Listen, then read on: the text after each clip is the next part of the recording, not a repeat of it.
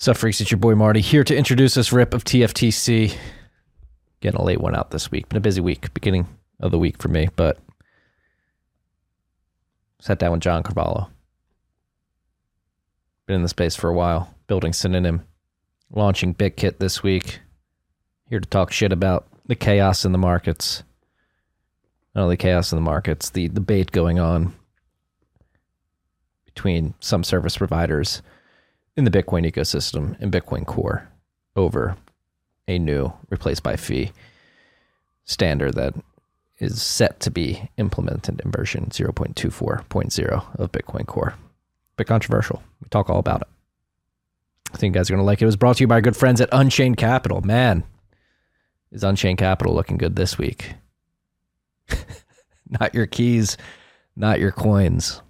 Unchained has built their business around the core tenet of allowing their users to hold their own keys and interact with their platform. Their value prop is being acutely highlighted right now as we have centralized exchanges going down. Obviously, FTX went under. If you're not paying attention, rumors of others that may be in trouble may only be rumors, but the point stands.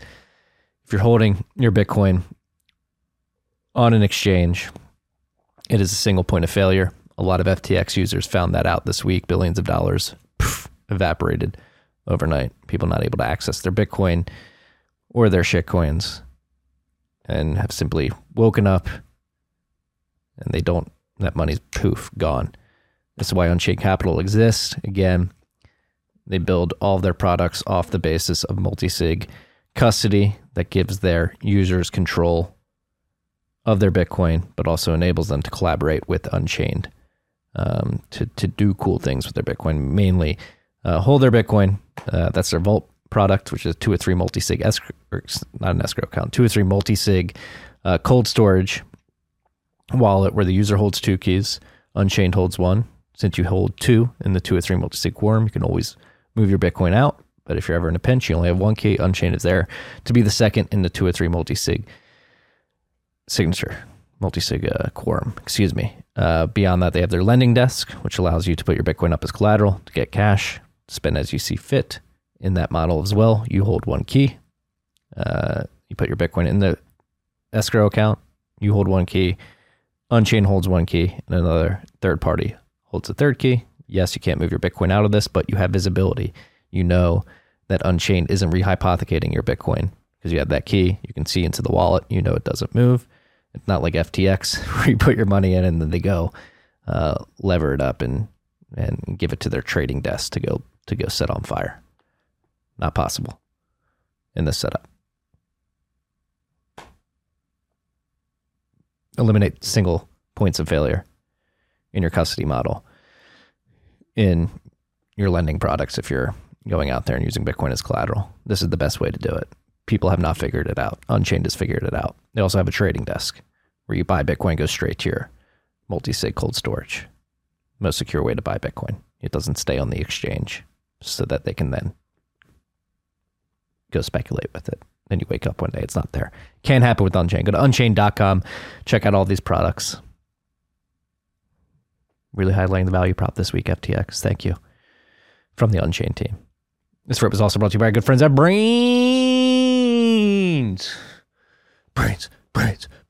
Braiins. This is the Bitcoin mining handbook. Explore the fundamentals of Bitcoin mining.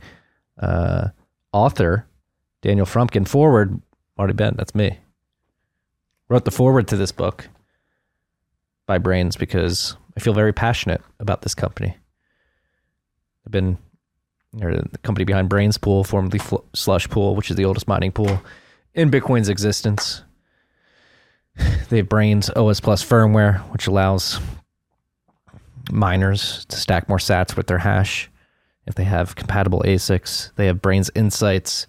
They are the creme de la creme in the Bitcoin mining world in terms of providing miners with the tool that make them smarter, more profitable, and more aware of what's going on in the market.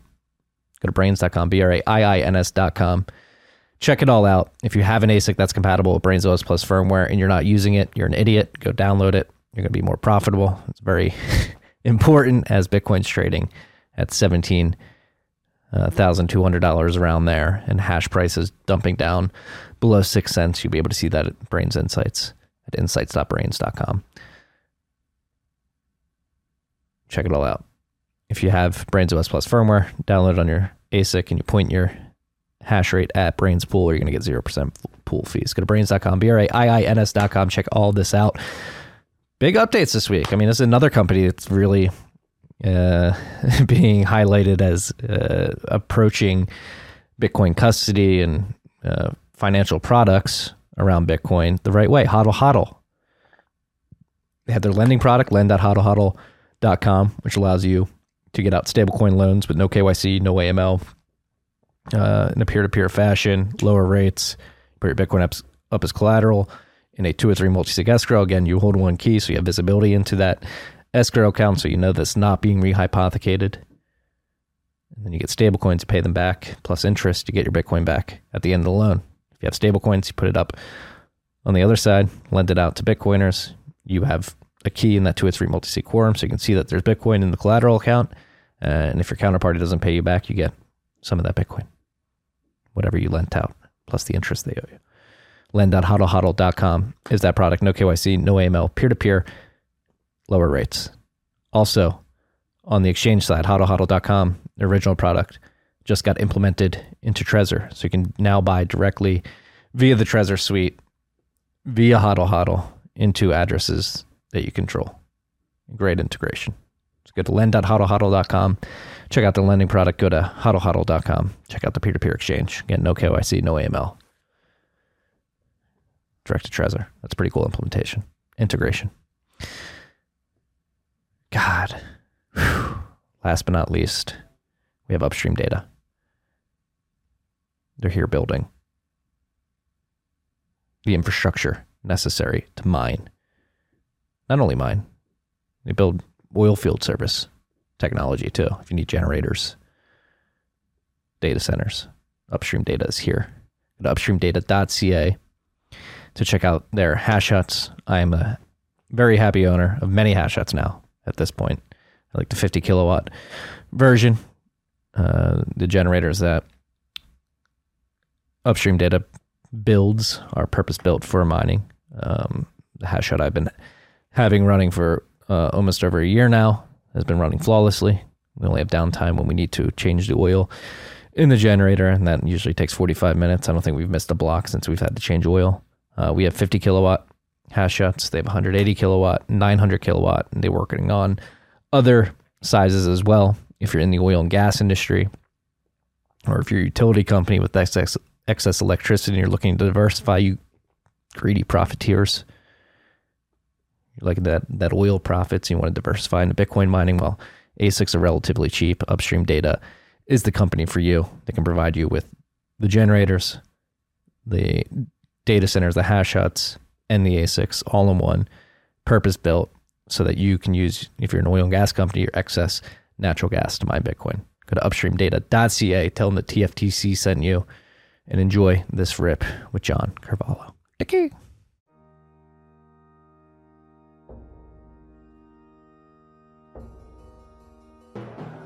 You've had a dynamic where money's become freer than free. If you talk about a Fed just gone nuts, all the central banks going nuts. So it's all acting like safe haven. I believe that in a world where central bankers are tripping over themselves to devalue their currency, Bitcoin wins. In the world of fiat currencies, Bitcoin is the victor. I mean, that's part of the bull case for Bitcoin. If you're not paying attention, you probably should be. What the fuck is going on? What do you think it's a state attack? What? FTX. Oh, I don't care, honestly. I mean, people are going to pick the narrative that suits them best, and we're never going to find out the real truth anyway, so no. Pick what suits you. Yeah. You know? Logan, did you ninja launch on us? Yeah, he did. We're recording. What narrative suits you in this whole scenario?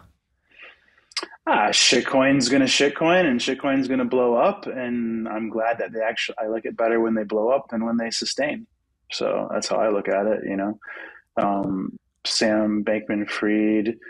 I first heard of him, and I'm pretty sure when he came on the scene, and what kind of made him famous was when he was kind of taking over DeFi, when DeFi was kind of dying early on, and he kind of like, I don't know, wasn't it like he like copied over Sushi Swap and saved it when it was going to die, and then he like kind of turned into like a huge, DeFi proponent and kind of turned that whole Ponzi racket into a thing, and then he kind of used that as a foundation to keep the momentum he got to where he was eventually putting his logo on stadiums and scamming Tom Brady.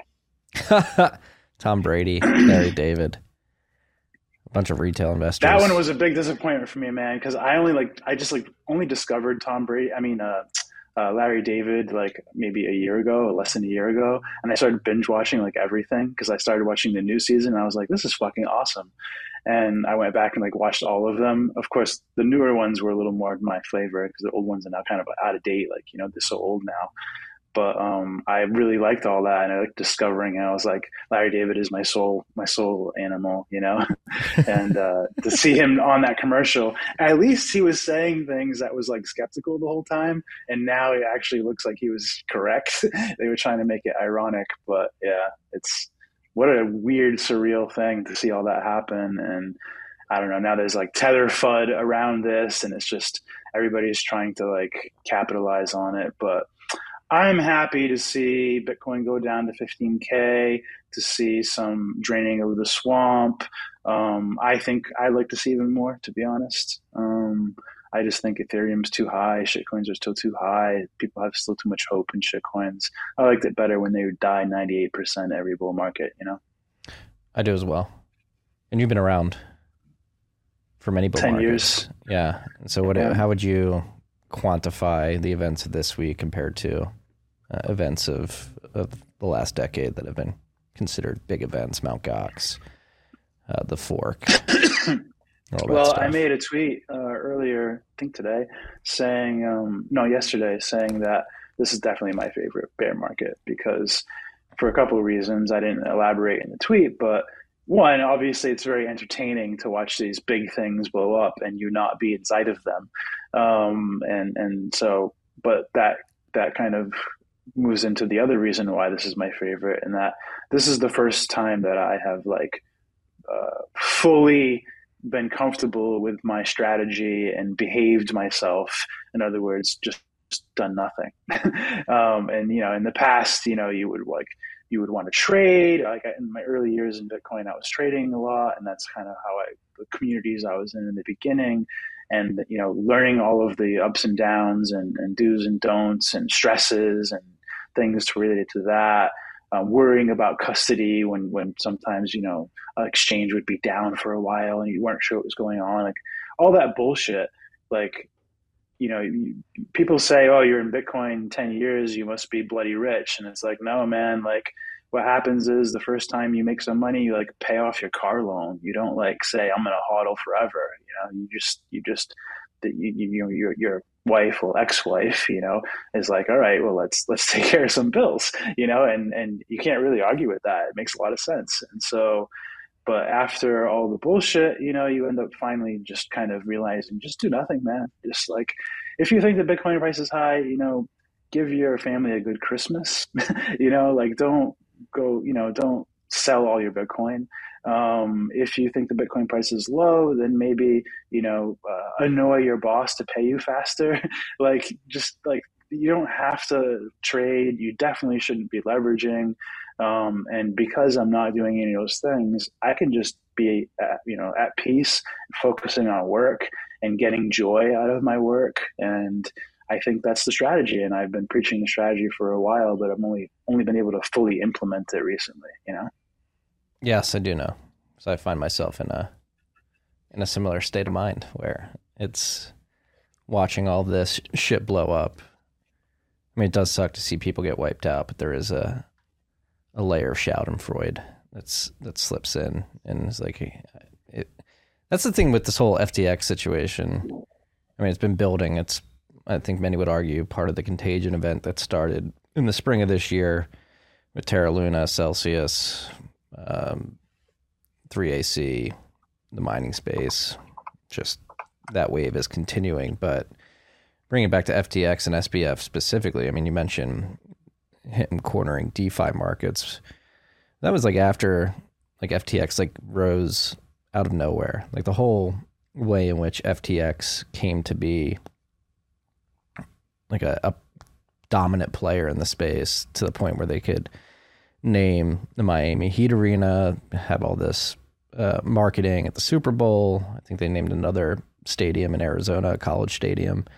And then the way SBF was vaunted as this whiz kid figurehead in the quote unquote space where he's. And it's funny how it always happens, right? You had like Justin's son last time, and there's always some kind of like idol that emerges, and he's like the wonderkind, and he's got the, he's got the angle, he sees the matrix, and then everybody gets wrecked. Yeah. No, and this time around too, now that we're almost 15 years into Bitcoin's existence, the people that are getting wrecked by FTX specifically, like you mentioned Tom Brady, but you have big funds like Sequoia and other prominent incumbent venture capitalist funds that like to tout themselves as the creme de la creme that are going to do the best due diligence, are going to back the best founders. And then you see this blow up, and then a bunch of people are doing a retrospective on these incumbent VCs and their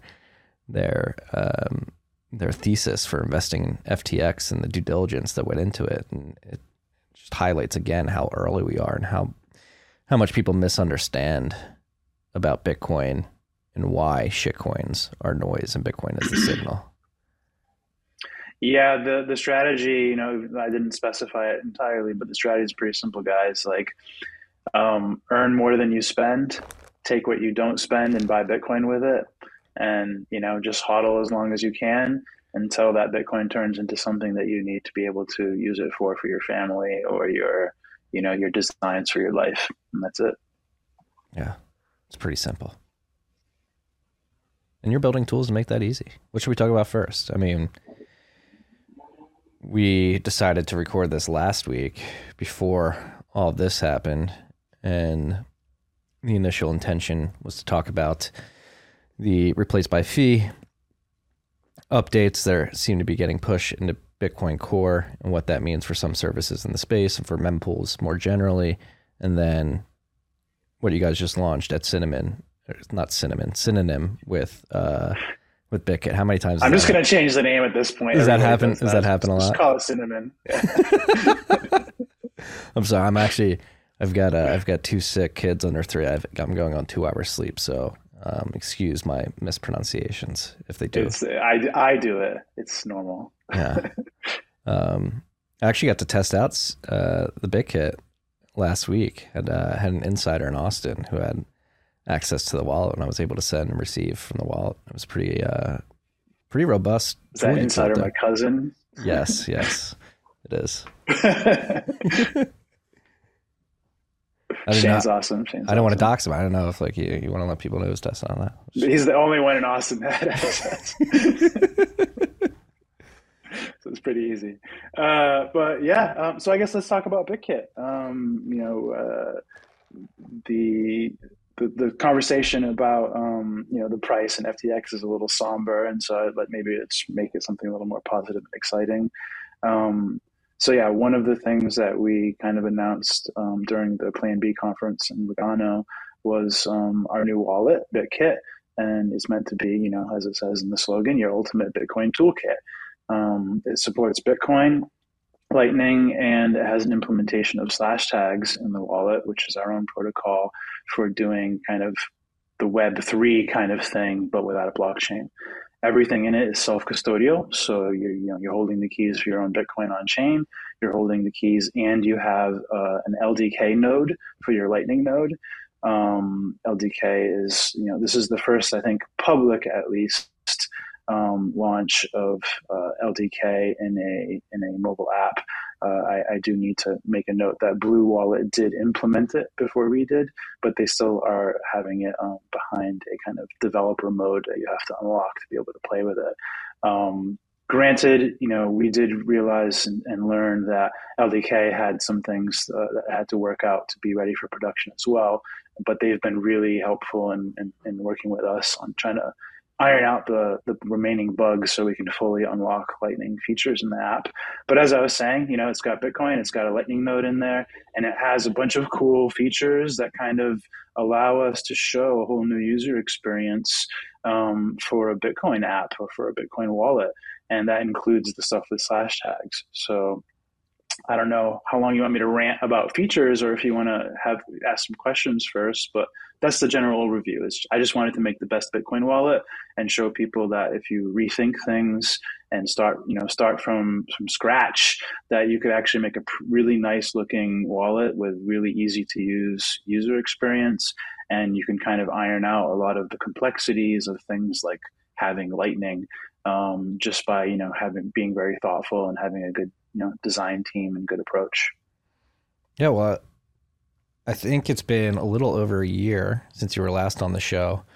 When you were in Austin, we recorded in person, and Synonym was just getting announced, and you were, I said it right. I just had to think, like, did I say it right? I said it right. It was just getting announced, Yes. And we're explaining this vision for slash tags, building on Hole Punch. Last month, we had Paolo Arduino on from Bitfinex and Tether, talking obviously about Tether and Bitfinex, but also Hole Punch and building Keat.io and Hole Punch. So it seems that a lot of development has happened with Hole Punch specifically over the last year since we last talked. Maybe we start there with the developments at that layer, maybe give a refresher of what that is and how you guys are using it to implement slash tags.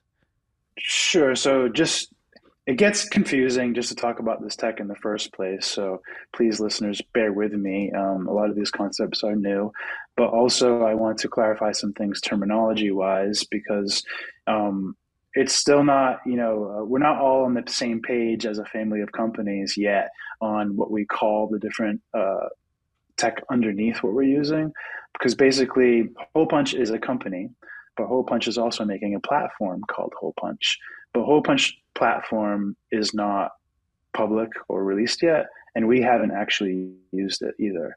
But what Hole Punch is a platform for is building apps with Hypercore. And so the underlying kind of lowest level of tech that we're all using for slash tags, Hole Punch, Key, etc., is Hypercore. And that's been under development mostly by the same people at the Hole Punch company for years, and a few years even before Synonym existed. And they've been working with Paolo and doing various research for different technologies to kind of improve that platform or that technology and add all the features and kind of battle test it, etc. And that has resulted in kind of these two, I guess you could call them, layers on top of Hypercore, one being the Hole Punch platform, which will be a way to apply use cases into having a sort of streaming app. And I don't just mean streaming in communication, but streaming the actual updates to the app and the pieces of the app, through Hypercore. And then also slash tags, which is kind of a layer utilizing and providing a bunch of use cases for Hypercore as well. What Hypercore is, just as a refresher for anybody who cares or doesn't remember, it's basically like a souped up DHT, which is kind of like, think of it like BitTorrent, but with a few different characteristics that make it have a lot more power and a lot more use cases than BitTorrent. Namely that it uses these append logs as the file structure, which allows you to also now have keys be the thing that represents these logs. Just like you have Bitcoin keys, you can have pub keys for drives and for data, basically. And so this actually ends up becoming a really powerful and cool primitive for rebuilding the web entirely. It allows you to have a lot of asynchronous capability, so people don't have to kind of be communicating directly or online at the same time. It allows a lot of scaling capability because you have like mutual needs for files instead of global, state networks. So it challenges a lot of the use cases you might see blockchains trying to, champion. It shows how you can kind of do pretty much anything that any Web3 blockchain or any blockchain is claiming, really without a blockchain at all. And so /tags shows how to kind of have metadata or any kind of data associated with a key that represents an actual entity, like a person or, a server or a website. And so while /tags could easily be called an identity system, it is a little bit more abstracted than that. And so what we do is, instead of explaining all this, because I'm sure that this doesn't quite make sense to a lot of people who aren't like P2P enthusiasts or decentralized web enthusiasts, we just, show you in BitKit, like, here's what you can do. Just at the earliest stages of implementing this stuff, here are all the cool things you can do. And if you combine these things with Bitcoin and a user experience, and if you actually are thoughtful about, what features and what problems you can solve for a user. And so in BitKit, we have kind of two major categories of /tags, how we've implemented it. And keep in mind, we don't say /tags in the app. We just have these features. And so we have a public profile, which is kind of like the concept of if you have like a Twitter profile, except it's within the system. So your key controls the profile. You own the profile. It's not owned by us or some website. It's yours. And when you update the data, only you can do that because you are the one that has the key, and it requires the key to be able to do that. And so you have this nice area in the top of the wallet where you can look at your profile, add an avatar, choose whatever name you want. You can add a link list, sort of like Linktree or one of those kinds of things, and you can add as many links as you want. You can have a little bio, etc. But what we did was we realized it's really cool if you kind of combine this concept with contacts. And, usually in your phone, you're trying to import your contacts from your old phone or another phone. And it's like this database that you manage. And eventually for everybody, it goes out of date, right? You have old stuff in there. And so this gives you a way to have the contacts be the same concept as a social media profile, except your contacts own their profile. And so when you add someone or follow someone or add a contact to your contact list, what you're actually doing is you're adding their pub key to your list. And then you are pulling the current version of their profile every time you're looking at it automatically from them. And so it's their data. And so it's always up to date with whatever they want to be in there. And they can put anything they want in there. And another cool part about this is we've made a payment protocol within /tags as well, so you can actually pay your contacts. And so this makes it so when you hit send in the wallet, yeah, you can put in a Bitcoin pub key or a Lightning invoice because it has those features. But if you want to instead, you can just choose somebody from your contact list, tap on their face, choose an amount, and click send.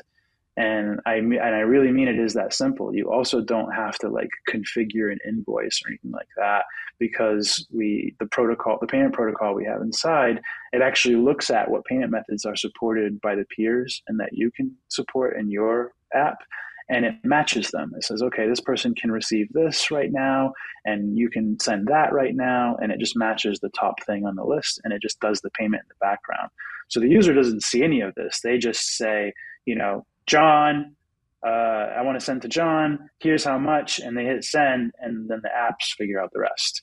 And so this is really a way to abstract a lot of complexity, and even more so in the future, because right now we just support Bitcoin and Lightning. But if we add things later, we'll probably talk about pair credit or, different types of Bolt 12, Bolt 11, PTLC channels, HTLC channels, Lightning address, all these different things that you have as payment protocols in Bitcoin, we can abstract them all below your pub key of your identity.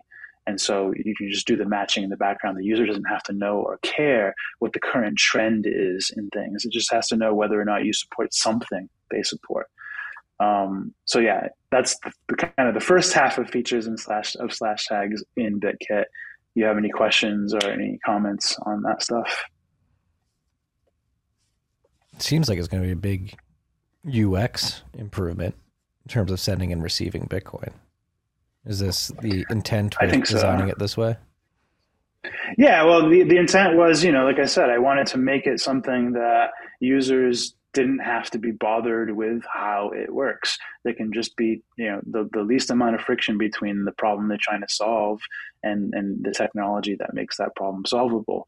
And so, like I said, like, it's just send. Like, when you want to send, it's as few steps as you would think, and it works how you would like it to work. You just, I want to send to Marty. I choose Marty. I choose how much, and I click send. When you want to receive, it's just a QR code. Like, there's no configuring or anything like that. There's no telling you what Bitcoin is or showing you weird, keys that you've never seen before. It's just a QR code, pay me, and you can share it, etc.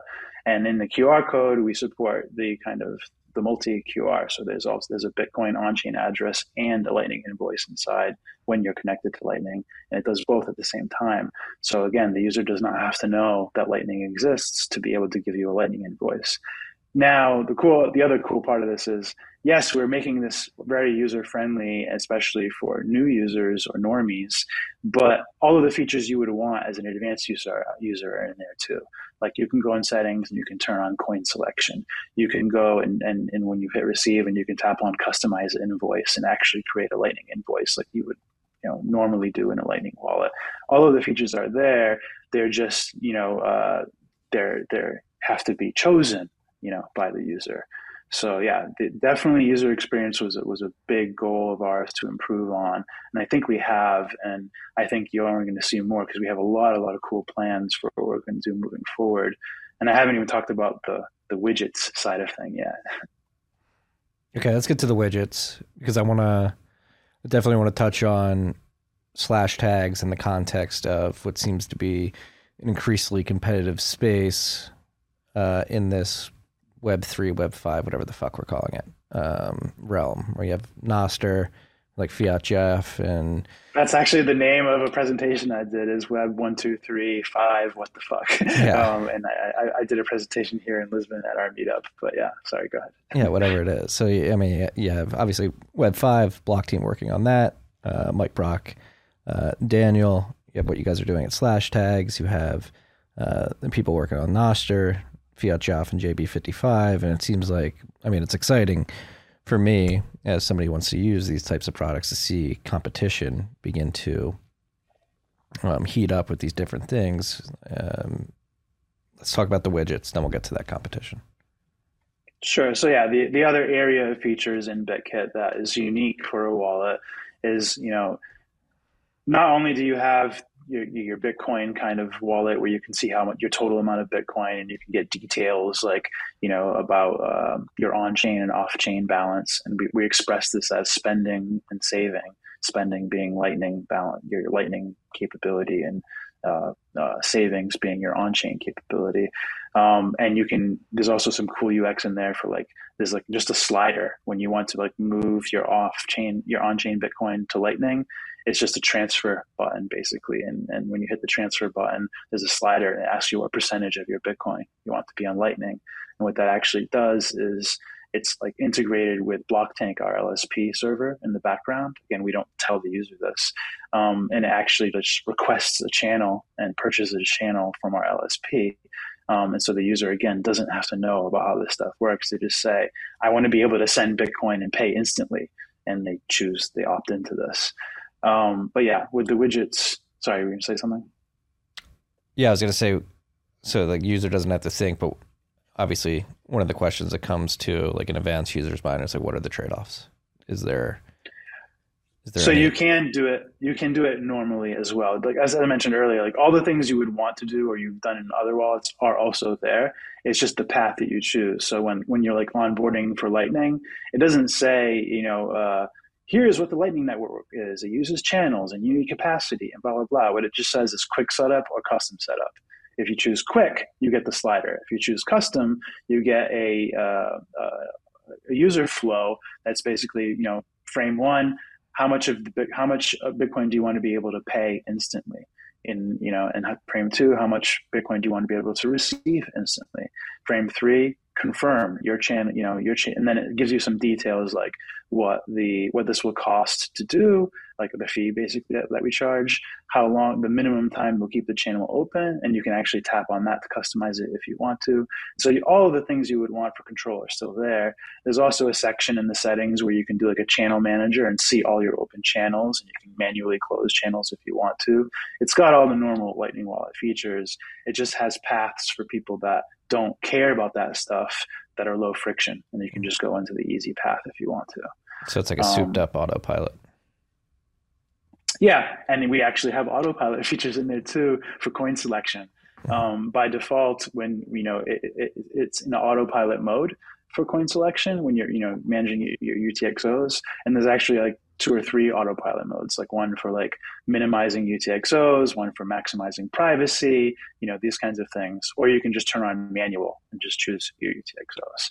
So it's got all the features, and if anybody sees any features that it thinks are sorely missing, we'll consider adding them. For example, Francis Pulio from Bull Bitcoin, he had a rant not too long ago where he was like, the perfect Bitcoin wallet would be this and that and this and that.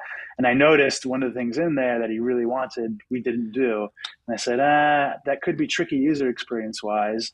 And then he brought it up again after he tried the wallet. He's like, the wallet's great, I love it, but why don't you have a passphrase, like the 13th word in a seed phrase? And I said, well, I wasn't sure if we could do it in a way that would like not confuse a normal user who didn't know what that is or care about it. And then, so after he requested it, we Alder and I took a look at how we could do this, and Alder figured out a way to do it pretty smoothly. And so we will put it in. Maybe not the next version because we're doing another version update probably next week, but probably the version after that. And so you'll get that feature too if you want to use it. It'll just be, you have to opt into it. So a normal user will just like make a wallet and get their seed. But if you tap advanced, you'll be able to add a passphrase as well. But yeah, sorry, that's the, I forget if there was another part of your question there. No. As I asked about trade-offs, okay. Explain them. Yeah, so I mean, there are trade-offs in technology. There are trade-offs in user experience. We just did our best to kind of put the easy choice right in front of you with the least friction. And then if you want more complexity, there's an obvious thing for you to tap on to access that complexity. So the widgets, the cool thing with widgets. Okay, so widgets are like these hypercore feeds in the background as far as the technology goes, but they can be served by anyone, and they don't have to be like partnered with us, with Synonym or any special like requirement or permissioned process by us. It'll just work if you use the /tags SDK and spec. And so we've included a few examples in there to show people some of the things you can do with widgets. But the general idea is these can be like souped up or more powerful, like sort of like RSS feeds, just a data feed. And so we have some examples there where we run a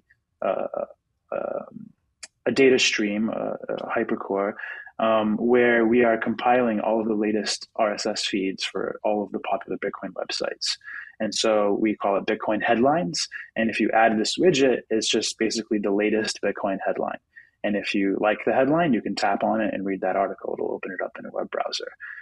But the cool thing here is like that widget could be created by anybody. It doesn't have to be served by us. It could be served by anybody. It could be any type of headline, any type of style you wanted. And any app that wanted to implement /tags could show the same widget in their app. And so it's introducing this idea of like app Legos or interoperable little modules that you can have that work in anything, anywhere, from anyone, anywhere. And you don't have to ask permission. There's no like app store in between. It just, if the user wants this, they can scan a QR code and basically follow the pub key for that feed, and it will generate a widget inside of BitKit that'll be like underneath, the widget for your wallet card or for your Bitcoin card, your balance there. But it gets cooler because, data feed is something you probably could have always done and tried to make this interoperable. But these data feeds can be about your key, for example. So say what we'll show very soon, Bitfinex has it working. They just haven't exposed it in the UI yet. But Bitfinex is going to allow you to have a /tags feed of your account. And so in BitKit, you'll be able to, without visiting Bitfinex at all, you'll be able to see like your balance on Bitfinex or your profit and loss on your current trade. Basically, any data that Bitfinex wants to put in the feed could be rendered inside of this widget window inside of BitKit. And so imagine now any Bitcoin app or any app for anything could do this. So in your BitKit wallet, you could see like your balance on Bitfinex. You could see your current reward points in Bitrefill. You could see, the latest replies on Stacker News. Anything, correlated or related specifically to you could also be a feed. And so this gets interesting, right? Because now BitKit isn't just showing you your money, it's showing you your data or your account data from anywhere. And anybody can do this again without, interfacing with us as a company. They just have to create the feed in a way that BitKit understands. That's it. And then finally, you and your listeners are probably familiar with like logging in with a key, right? You have like LNURL auth and some other thing, probably Web 5 stuff and Web 3 stuff. I know like Ethereum has like a Web Connect or these kinds of things with MetaMask. It's not a new concept, but we've kind of turned it up again and added a lot more capability because we can associate data with a key, right? And so what we do is instead of having like LNURL auth where it's a one-way authentication and it's merged, basically your account is merged with a domain name, which domain names are inherently custodial, right, and censorable. The website is a key, you're a key, and you don't really even care where the domain name is, which means if you're trying to say log into a website that is censorable, like say the Pirate Bay or something, and they get their domain seized, well, the Pirate Bay can spin up a domain anywhere, and as long as you know how to find them and wherever they are with their key, you can still authenticate with their website. And so you can see how this is like showing how this kind of circumventing of DNS entirely is giving people this uncensorability, and it also makes it harder to be middleman attacked. Like if you try to log in with /tags to a fake Bitfinex website, all that will happen is it'll create a new account on that website. They don't have your account, so they can't prove that they are Bitfinex.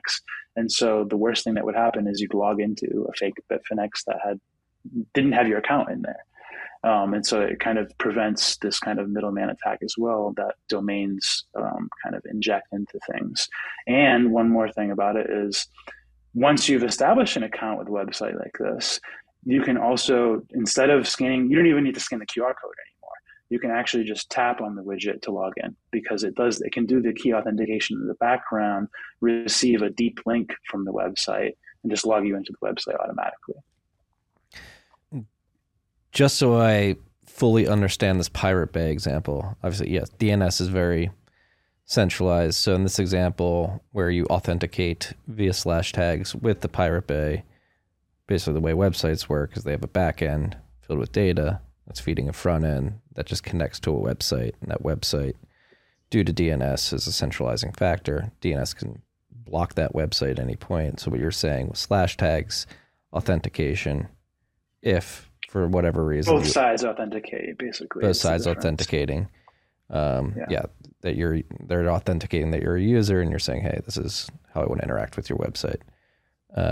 Because the website you're trying to, you know the key of the website, right? And so because when you make an account using /tags, you're getting it from a key in the first place, right? And so that website is now a key to you, and so nobody else but that website has that key. Assuming that the feds don't go and find the person and confiscate the key, much like confiscating a Bitcoin, it's a much more difficult thing to do than confiscating a domain name. Yes, so that's where what I want to make clear. You're separating a website, which is an entity, from the domain name, which is like a URL associated with that entity. And so if they confiscate the server, there's nothing you can do, right? But they can confiscate the domain name, and then they Hydra pop up somewhere else, and you just authenticate. The URL can be completely different. So the censorship resistance is that the domain name doesn't matter, only the key matters, and the safety or security difference is the middleman. If he does manage to middleman you, like you try to sign into Bitfinex using /tags, and then all that will happen is another widget will pop up. You'll have two widgets, one for Bitfinex and one for Blitfinex. And your Bitfinex account will just look the way it always does. And your Blitfinex account will be like a zero balance account. And you'll just be like, okay, that's not what I'm looking for, you know, and they won't get any secret info from you. They won't get your password. They won't get anything. It's pretty fascinating. Obviously this is all dependent on Hypercore. And again, go back to my conversation with Paolo last month. He got me really jacked up about this. What do you think needs to happen in terms of adoption of Hypercore, that layer, to make this all mainstream? Is it bringing apps like BitKit and normalizing slash tags, and then people recognizing the utility of that? Is there anything in terms of user adoption at the protocol Hypercore level that you think needs to happen to really throw gas on this fire? Sure. There's a few things that need to happen, including, well, I'll try to end this with a segue to the competition. But, you know, aside from the competition, there's just general business development, you know, adoption of the technology. And that's something, you know, we're dedicated to. We have a dedicated business developer that's just for slash tags and doing integrations. And we have, you know, several people on the team already that are assisting with integrations. And we have already at least half a dozen people implementing right now. And so you're very quickly going to see more and more people creating widgets, adding authentication to their website. And it won't just be nobodies, it'll be people you've heard of. You know, right now, even on launch, we already had somebody that was that had implemented the authentication on launch day. Starbacker, they're kind of doing almost like an OnlyFans kind of website, and they really like all of the things I just described to you. You know, the ability to have the data come from a DHT, so they don't necessarily have to always host the data, and they can kind of move over to this less censorable format. They don't have to have an email address from the user. The user can have a profile that they control. That profile can be portable. They can be uncancelable. All these things are really great narratives for a website that's trying to kind of compete with OnlyFans, but with Bitcoin, and do social media stuff. And so they're really excited, and they're gonna be supporting a lot of the features that we're doing as well. But, you know, as I mentioned, we have Bitfinex. You're probably going to see stuff next year from Bitrefill and other, you know, friends of ours that are implementing. But basically, we're dedicated to helping people implement this technology, because we know that bootstrapping it is work. It's new, and we want to make sure it's easy to do. So the more times we help people implement it, the easier we can make the process and polish, you know, the tools that are required and make it as easy as possible. Also, some, you know, other things that have to happen aside from just adoption and business development are everything we do is JavaScript, and, you know, Hypercore is Node.js. We use a lot of Node.js stuff. Our app is React Native. And if you aren't compatible with this stack, you are pretty much in a roadblock to implement this stuff until we go to the lower level and start re-implementing Hypercore modules in a native language like Rust or C++ or something. And so we're already talking about that, because I want everybody to be able to use this. And so that's more work that we'll have to do, is identify which of these, you know, aspects of Hyper need to be recreated in native language, whether we need to make, like, you know, language bindings for popular languages, things like this. So there's going to be endless work, honestly, to do, just to keep polishing everything and to keep adding. There's just tons and tons of use cases, because you really can rebuild the whole web this way. And so we have a lot of cool features we have planned for 2023. We're doing road mapping now. But to kind of bring this back to the competitive thing, one tricky part about all of this is, like, I've learned that interoperability is kind of like a meme. It's not really a real thing. Interoperable means, like, if everybody does the same format you do, everybody follows the protocol you follow.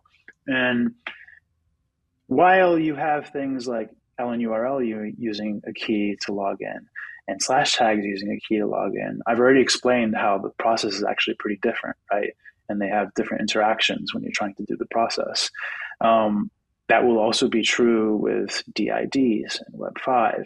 It's true with MetaMask and WebConnect and these things. And so interoperability isn't just on the protocol, it's also in the languages that I mentioned. And so if everything that, I don't know what Web5 is doing, let's say if everything they're doing is in Go or something, then you're going to have this kind of legion of Go people using their stuff, a legion of JavaScript people using our stuff, and who knows, and LNURL people using LNURL stuff. And so there's going to be actual competition, not just across features, but across protocols and specs and across languages and language stacks. So it's really tricky for the user because in the end, they don't give a shit about any of this stuff. They just want it to work, and they want it to work as much as possible and do as many cool things as possible. So I think the competition is going to end up being more on user experience and shipping and solving problems and giving people features that really excite them and give them capabilities they couldn't do before. I don't think anybody cares if I put out a pitch deck or deck that explains all the architecture of HyperCore and all the here's a node and here's all the pieces, here's a DHT. Like, yeah, builders and people that are enthusiasts will care. But users, they just want it to work. They want it to, behave how they expect it to behave when they need it to, and that's it. And so that's why our focus is mostly on simplifying things and showing, here is something you can do that you couldn't do before. Yeah. I mean, it would be pretty massive if we can re-architect the web. Because this is like, I'm just imagining, like, we're in the process here at TFTC of open sourcing our BTC Pay server Ghost implementation. And that's something DJ, who's our CTO, has been building this out, packaging it up for people. And I have been talking about for a while is like, we would love to hack Ghost where we could have like a users log in via something like LNURL auth or something like /tags, like hacking that in. And like you can begin, just in my mind thinking this through, it seems like there's an easy path, particularly with open source technologies like Ghost and BTC Pay server, where you can just gut a certain part of that stack, implement this stuff, and you don't have to re-architect that CMS or that payment processor from scratch. You just become interoperable with your guys' system. Yeah, I don't know a lot about Ghost, but it sounds a lot like WordPress. And that would be the idea, is that as this gets popular, more and more tools that people are used to having are going to need to be integrated with these features. And, it's not a coincidence that we're using Node.js and JavaScript and React Native. These are all very web-friendly, this is a very web-friendly stack, and we care about rebooting the web. And so that's why we're using such a stack. And so I think that it'll be a little easier for us than people who do not make that decision. But they'll have some advantage and trade-off for whatever they chose as well. So we'll see who's right. I'm pretty confident in the tech, both the design of the tech, the architecture, DHT as underlying structure for the network, and append logs as a structure for the data. Like, I couldn't find anything better that made more sense to me. So I'm pretty confident and happy with what we're choosing. But we'll see how it plays out, because somebody has to write like a plugin that lets a website, a WordPress website, be able to offer /tags keys as accounts for login instead of, email and password, or in addition to. And all of these things are going to take time to kind of, rebuild this infrastructure that people are used to having. Although some of it will be possibly obsoleted with some of the, the multi capabilities of some of these features. Like, I don't know if we really need email anymore, for example. Like, you can use, these drives as basically inboxes as well. Like, the primitive of the design here is basically, I'm a key and I have a drive that I own about my key that only I can put data in. You're a key, but I can also make a drive about you that I put data in that is only for you. And so if you do the same thing, now we have basically the entire primitive of the web. I have an account for you, and I have a drive for me. You have an account for me, and you have an account and a drive for you. And that's all we need to be able to do everything: chat, messaging, websites, CDNs, Google Drives, everything you want to do can be built from those primitives. This may be a stupid question, but it's mobile first, obviously, but it'll work on desktops, laptops as well, correct? Well, right now, Key is on desktop only, and I bring up Key because they are also using the same underlying tech, and so yes, on desktop. And I believe that Keat's Hole Punch platform, when they open source it and release it, I believe in December they're going to do that, is primarily for desktop. BitKit is obviously mobile. We did it in React Native because we wanted to be able to bring it to desktop at some point. We don't have immediate plans to do that. I'm in the middle of road mapping. So by the end of the year, I'll have a more clear picture on exactly what we plan to do for 2023. But I'm skeptical that desktop BitKit is going to be on that roadmap. And then web, you can see that we've already started implementing a lot of the use cases there. And I don't just mean like for the website, I mean being able to do like /tag stuff, like using your keys, not like as a user, not just as the website. We've kind of shown how you can start doing some of that stuff already if you go to our website. We made a website just for /tags.to. We have like everything you would want to learn about /tags there, all links to all the code, all the modules, and we have this really cool playground. And the playground is something you can interact with BitKit to kind of test both the technology and see examples of ways you can apply this tech, but also, actually be able to have it in your hands and, see how to implement the user experiences for this technology. So it's a lot of hand-holding, a lot of, giving people ideas of what they could do. And I think that if you're creative, you'll realize that you can do pretty much anything with this stuff. Yeah, that's fascinating. And then key management. Keys are created on the device, stored on the device on your phone if you're using BitKit. Backups, very similar to backing up private keys for... I'm glad you brought that up. I forgot to mention that. The key stuff is actually pretty cool. Like, this isn't just like crude use of keys. There's actually the guys at Hole Punch helped us with some of the underlying structure of the cryptography. The team has cryptographers and they're very talented. And we have the keychain aspect of /tags. And how that works is we actually use your Bitcoin seed. And so when you want to restore your BitKit wallet, literally all you need is the seed.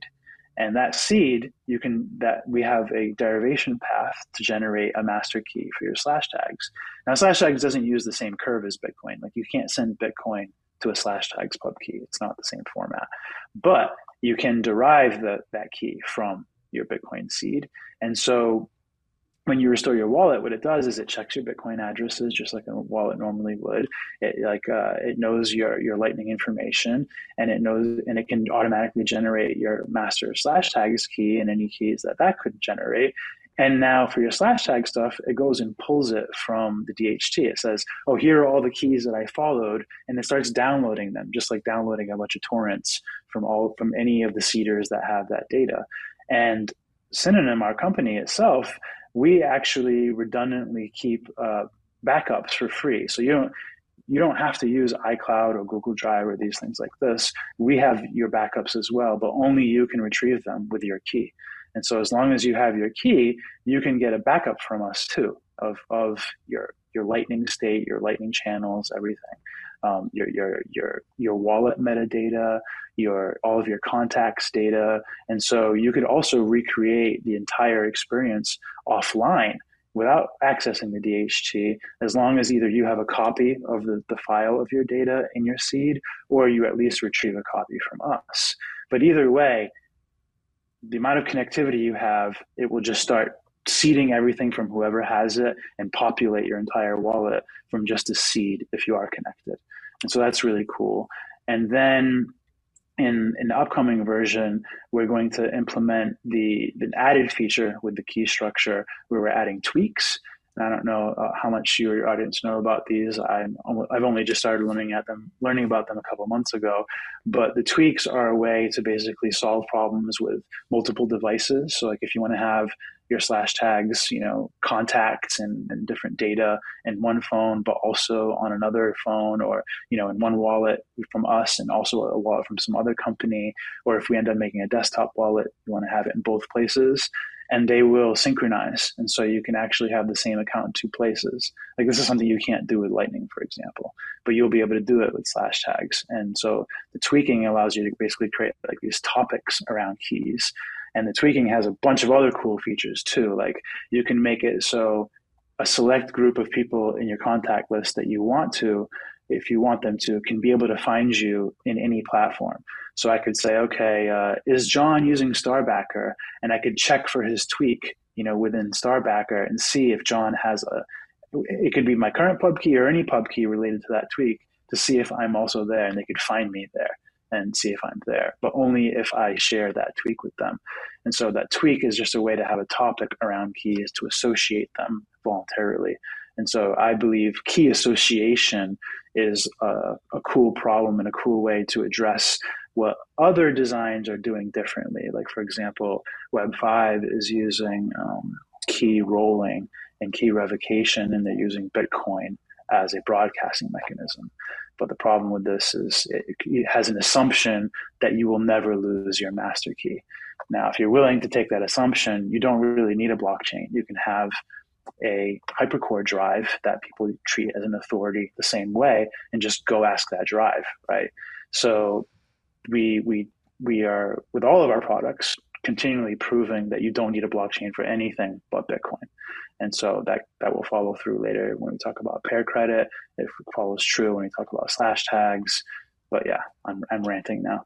The cryptography behind the keychain of slash tags is cool as well. Yeah, no, I've never heard of tweaking. That does sound really cool and useful. On top of that, I mean, we're not the inventors of it by any means. I think RGB uses tweaking for some things, and I wouldn't be surprised at all if Web5 uses it for some things too. It's very useful. It's when you do P2P stuff, you have a new set of problems that are actually really difficult to deal with, and so you end up having to innovate sometimes in different ways. And tweaking is one of the ways to kind of compensate for some of the trade-offs of P2P. Yeah. P2P web. What are the biggest hurdles? Or not hurdles, but biggest, like, what are the scaling issues with this? What is holding it back? What are potential problems with Hypercore? What are the drawbacks? So I would say, I guess, yeah, I never got to actually comparing to the competition, which I think is maybe related to what you're asking. Like, what are the trade-offs from this design compared to another design? As far as just scaling in general, like, this structure is meant to be able to be done by anybody, like using a potato for a computer, as long as they're doing it peer-to-peer. If you're trying to do something at scale, then you have to be able to have somebody who's providing that scale for you. But the cool thing about this design is, because the data is only writable by your key. In other words, it's authorized data with integrity. It's like a blockchain. And actually, the append log uses blocks too. And so, but because it is a block, and because it is appendable and you can add data, it's cooler than a BitTorrent because you can have a data stream. You can update. It can represent a website. It can be a video chat. It can be a chat room, whatever you want. But again, because only your key can write to your drive, anybody can host your drive, and and so it doesn't matter if they like you, if they censor you, whatever. They can't change the drive, and if they do try to change the drive, people won't see it from them because it won't have the integrity that they're looking for in the header of the file. And so, to get scale out of this system works the same way as the web works now, except you're not locked in. There's no walled garden. So you can have, say, a hyper cloud, like instead of Google Cloud or Amazon Cloud, except it can be any server you want, any provider you want. And they can all they can all compete on their prices and their download speeds and their availability. And you can have as many seeders as you want and have that data as redundant and available and geolocated as you want. but they can't censor you other than just say, I'm not going to seed this data for you anymore and get somebody else to do it. So you can still have scale. Like, this is one of the problems with P2P stuff is, yeah, decentralized Twitter is cool until you figure out how the hell you have to scale this thing, because you can't, even if you own your Twitter feed, you can't have 100,000 followers, always constantly downloading from your laptop to get your latest tweet. It doesn't work. And so what you want is you want to give users the ability to do that when they need to or when they want to render the data locally and provide the data directly. But when you need scale, you can still have that option because you have integrity for the data. So that's not a trade-off per se. I'm kind of telling you a bit of how the system addresses the trade-offs, because I think all of the trade-offs are addressable. I would say the downside would be some of these things are not yet proven at large scale, even on the P2P level. So for example, like in Keat right now, if you try to have a room with 1,000 people in it, it probably will blow up, because you have all these different connections from all these different people trying to communicate asynchronously, but then have this eventual consistency. You're going to get weird things happen. And I'm sure Matthias would tell you how they express, but my guess it would be something like the chat feed would look one way 1 minute and another way another minute, and kind of update almost like when you're downloading a website and it's not giving you all the page, in a row. It's giving you certain parts first that it gets first, because that's how the seeding works, right? It's like BitTorrent. So some seeders are going to give you some parts of the file faster than other parts. And so if you fall behind, you're going to get weird user experiences until everything catches up. And if you have 1,000 people spamming the room, like say in a Twitch chat, like when you get these guys spamming emojis the whole time, then it's not going to keep up. And so you have to now make sure that if you're trying to do something at scale, that you are designing it in a way that can scale. And so you have to make sure if you're trying to have 1,000-person chat room or have 100,000 Twitter followers, that you are using a scaled seeder as a service and not trying to do it from your laptop. Does that make sense? Yes, it does. Now, I don't know enough about the architecture of Web 5 and Web 3 especially to say where they're better or worse, so much to say that I know that Web 5 is not using a DHT and seeders. I know they have a concept of like a decentralized web node. And so I'm going to guess, forgive me, Dan, I know he hates when I misrepresent his project because he's even more competitive than I am. But I believe they're going with like expecting that the user will have a server, kind of like expecting the user to have their own Bitcoin node, expecting them to have their own Lightning node. You're expecting the user to have some kind of, at least online all the time server. That's my guess. Now, maybe they probably do have some solutions for addressing asynchronous or when the user is offline. But as far as I know, it's not a DHT, it's something else. I haven't looked into it lately to see what they're doing for this kind of stuff. Another trade-off there is for the identity system, they are heavily spec'd up. And so they're following DID, they're creating specs, they're very, very spec-oriented, and they want to kind of lead the design and lead the bootstrapping through spec. They want to say, you have to follow the spec, here's the spec. So they're prioritizing, making these specs detailed and giving people something they really have to follow closely and obey a little more than probably we are prioritizing. And we're prioritizing instead, like putting it in your hands, bootstrapping it, making it easy to use, things that get us moving faster and things that are less rigid. Like the drives that we use, these hyper drives to represent the data for a slash tag, they're just a drive, and you can put whatever you want in there. The widgets and the feeds, they're just a drive, and you can shape the data however you want. We believe that the schemas of the data will compete. And so the most popular schema will be the one that is supported by the most people. But we don't want to pretend that we can control the spec of that. Like we don't want to pretend that we're going to be the ones to be, touched by God and magically know what the exact format is going to be best for everybody. And so we're kind of leaving it a little more abstract, a little more open. And so that's cool because say DID spec does become like the spec everybody expects for when they're doing, any type of identity stuff with keys. Slash tags can do that easily. You just take a drive and you just support the DID spec inside of a hyperdrive, and that's it. It's not a problem. But what if that isn't what it is? Then Web5 won't be able to do that. They're spec'd, it's rigid spec. And so that's a difference as well, is that they're heavily spec'd. They're trying to get W3C to bless everything they're doing with their specs. They're a little more, maybe complicated in their stack, but this may provide benefits to their stack. I don't know. Like I said, I like our stack a lot. Then another difference would be that they depend on Bitcoin for their identity stack as well. So which means that there has to be a Bitcoin node somewhere and involved with their identity process. We don't have that dependency. So if somebody is not interested in Bitcoin, they can still use slash tags.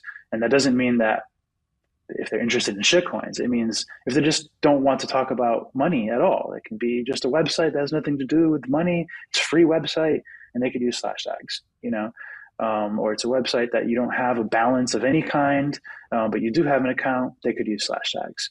So it's a little more free form. And so there are trade-offs there as well. Fascinating. It's really incredible to see how far this has come since we were in my backyard a little over a year ago.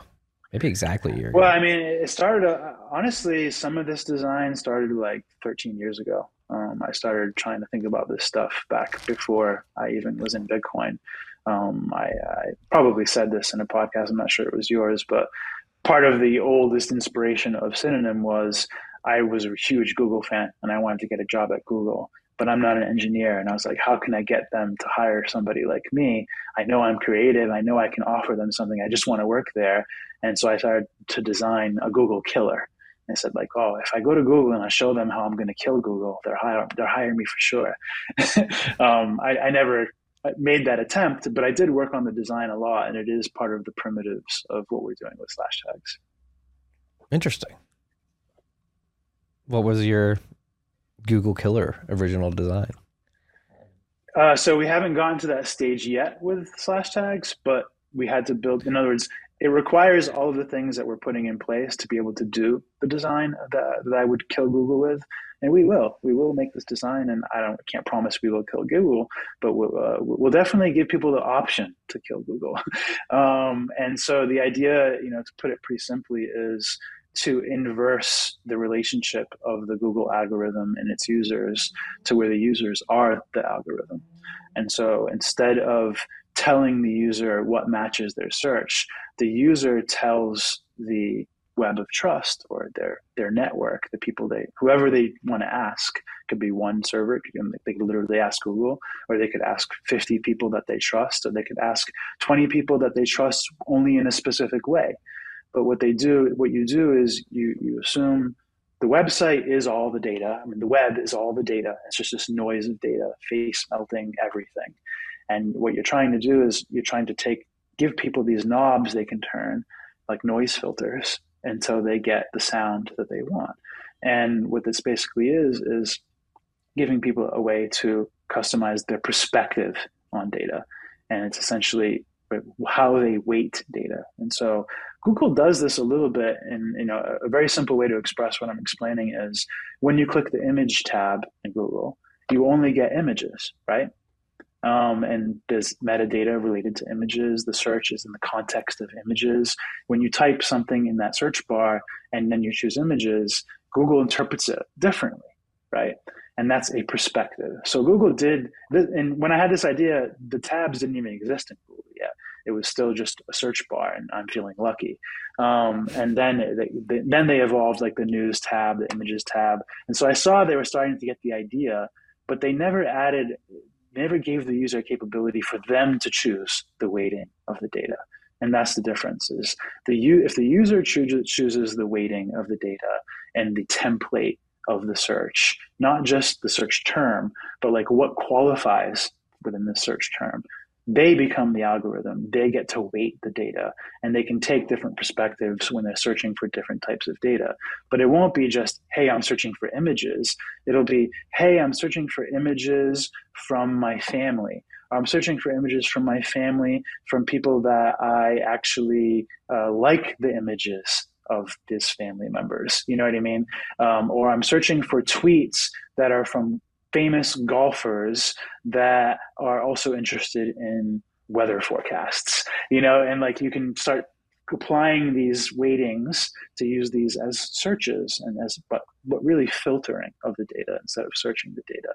And you're saying, here's my filter, and you ask you ask the peers that match that filter, what do you have under this filter? And then you get a new perspective of data. I hope that makes sense. No, it makes sense. It makes a lot of sense. Or here's another cool way to look at it. A perspective could be much like you apply it to Twitter again. Instead of me having a Twitter feed of all the people that I follow, I could say, show me Marty's Twitter feed. Show me what Marty sees when he's looking at his Twitter feed.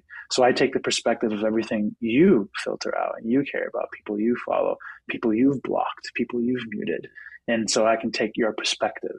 And that's the difference here is it's taking perspectives through filtering data and organizing data, and that data and also on the sense of who you are even asking for the data.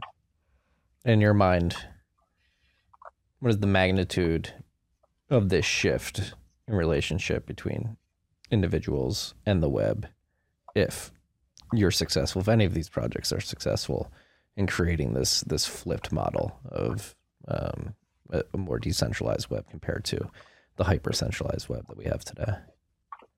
So while I can't say for sure whether I've got the right formula, I think this approach is necessary and inevitable. And so I think we'll end up there eventually. But there may be roadblocks on the way, roadblocks like, the big tech may, make it much more enticing over time to just stay and keep things the way they are. The government may make it difficult to be as free as you need to be able to accomplish this goal. People just might not give a shit. It might be they might not want to think about it. They might just enjoy the free, ad subsidized web and not want to click an extra button or configure their own, web of trust or really think about who they trust more other than how many people follow them or how rich they are.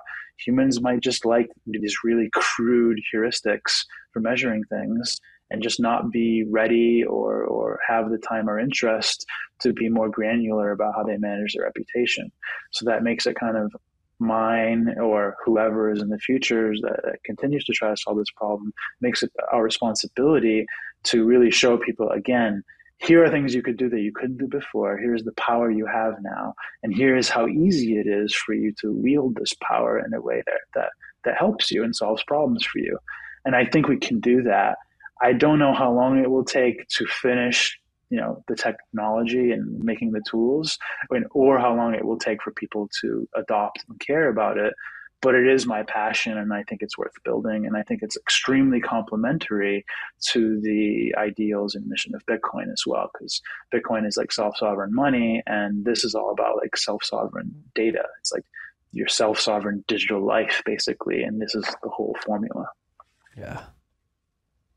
Yeah, again, there's so much competition. You get like the Web3 stuff, then you get into like Start9 Labs, Umbrel, like these. Well, Start9, some of the things you mentioned are actually complementary. Start9 Labs, Umbrel, even Nostr is fairly complementary to what we're doing. Like Nostr could use slash tags, and they could take advantage of Hypercore DHT as a data structure underneath and still do all the work that they're doing. It's not, in other words, Nostr is not on the same competition level as Web 5 or Web 3. Web 3, I'm honestly not worried about at all because they're just going to fuck it up because they're going to be distracted with trying to, force a blockchain into this and force investment into this somehow. And so they have to fuck up. Maybe inadvertently they'll make some good research. Like IPFS is not horrible. I prefer the structure we're using to it, but it is actually one of the better research outcomes of shitcoinery. Filecoin is useless, but IPFS itself, they've been working hard and for a long time to solve P2P problems. I just think they made some decisions I wouldn't have chosen, and my engineers feel the same way, and so we don't really use it. Although there are some tools they made that I think we do use, like that we don't use like their whole structure, but they've made so many things that there are some tools that are just generally useful that they have as well. So there's that. But yeah, Web Start9 and Umbrel, these are home servers, right? So like these could be, hypercore nodes, and they could be seeding data and downloading data from the swarm, and they could be participating as well. As a matter of fact, I hung out with most of the Start9 team when we were in the Bitcoin Amsterdam conference not long ago, and I slash-pilled the fuck out of them. I'm pretty sure they're excited to talk again and see how we can get something /tags represented somehow in their system as well. So not everything is competition. Some of it is extremely complementary. Hell yeah. I'm excited for you. I'm excited for humanity. I'm excited for Bitcoiners. I'm excited. I'm excited to begin testing it out. Is TFTC in the widget RSS feed? Do you have an RSS? Yeah. Are we not in the headlines widget? It'd be pretty miffed if I doubt it. Jesus. You could make a TFTC widget that was only your feed if you wanted. Maybe I'll do that. Maybe I'll skip right to that. But this is like, you mean a podcast feed, right? No, I'm talking about the newsletter. Oh no. I know what you're talking about. Sorry, I thought you meant like the podcast. I didn't actually know. I always thought of it as an email, and so I always forget. I see the links in Twitter. I just never made the connection. I always thought of it as an email newsletter. Pretty miffed. Sorry, man. I'm fucking with you. I'll get right on that. No, I'm fucking with you. I'll literally tell them right now to add the TFTC RSS. Actually, we may have to add RSS. I could be just bullshitting out of my ass right now. Oh, come on, man. You're trolling me hard now. Why is my mouse moving so weird? Where can anybody who's so interested that's listening right now, obviously download BitKit. Where are they compatible? Is it Android, Apple? Yeah, BitKit is available on Android and Apple. Lightning is not fully unlocked on either of them. It will work with small transactions on Android. It will not work at all on iOS, but we are literally testing tomorrow a build to fix that. I'm not sure if it will make the ship time early next week, if the Lightning will be fully unlocked, but that's the goal, is within either next week or at most 2 weeks after that to have Lightning working. But yeah, Android and iOS, we have a website for each product now. So you can go to bitkit.to to learn all about BitKit and all the features and get all of the videos and stuff about it. We have /tags.to to do, like, anybody who wants to learn about implementing that, or the playground /tags SDK. And we have blocktank.to as well if you want to look at the LSP stuff. Side announcement with that was we have a new kind of service for Blocktank called Blocktank Instant, which is just a dedicated API for exchanges to be able to just add Lightning, depositing, withdrawing without having to run a node at all and without having to hire a Lightning person at all. Just trying to really push for exchanges to support Lightning. So we have that as well. We have a website for Blocktank. And then, of course, we have the Synonym website, synonym.to. So anything you want to learn, you can go to those places. We have Telegram chat. We have a Discord chat now. GitHub is Synonym Dev. All the links that you would want, you'll find what you're looking for. And you guys are hiring in the bear market. Yes, hiring multiple Node.js devs, hiring a marketing manager so we can start building a marketing team to start promoting BitKit once it's out of beta. Hiring a project manager because I can't manage this whole team the way I used to because it's growing. I've never had a company with this many people before. We're at about 14 now, and we're about to add 4 more. So I need help. And we're hiring, what was the last thing? Oh, another mobile dev to help add some more manpower to the app team. Hell yeah. It's a good signal, hiring in the bear market. A lot of people are going in the opposite direction.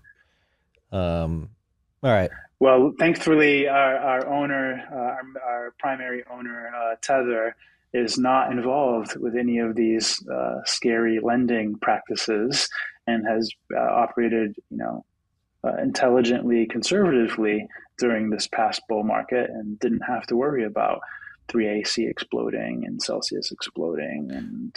But FTX is shorting Tether right now.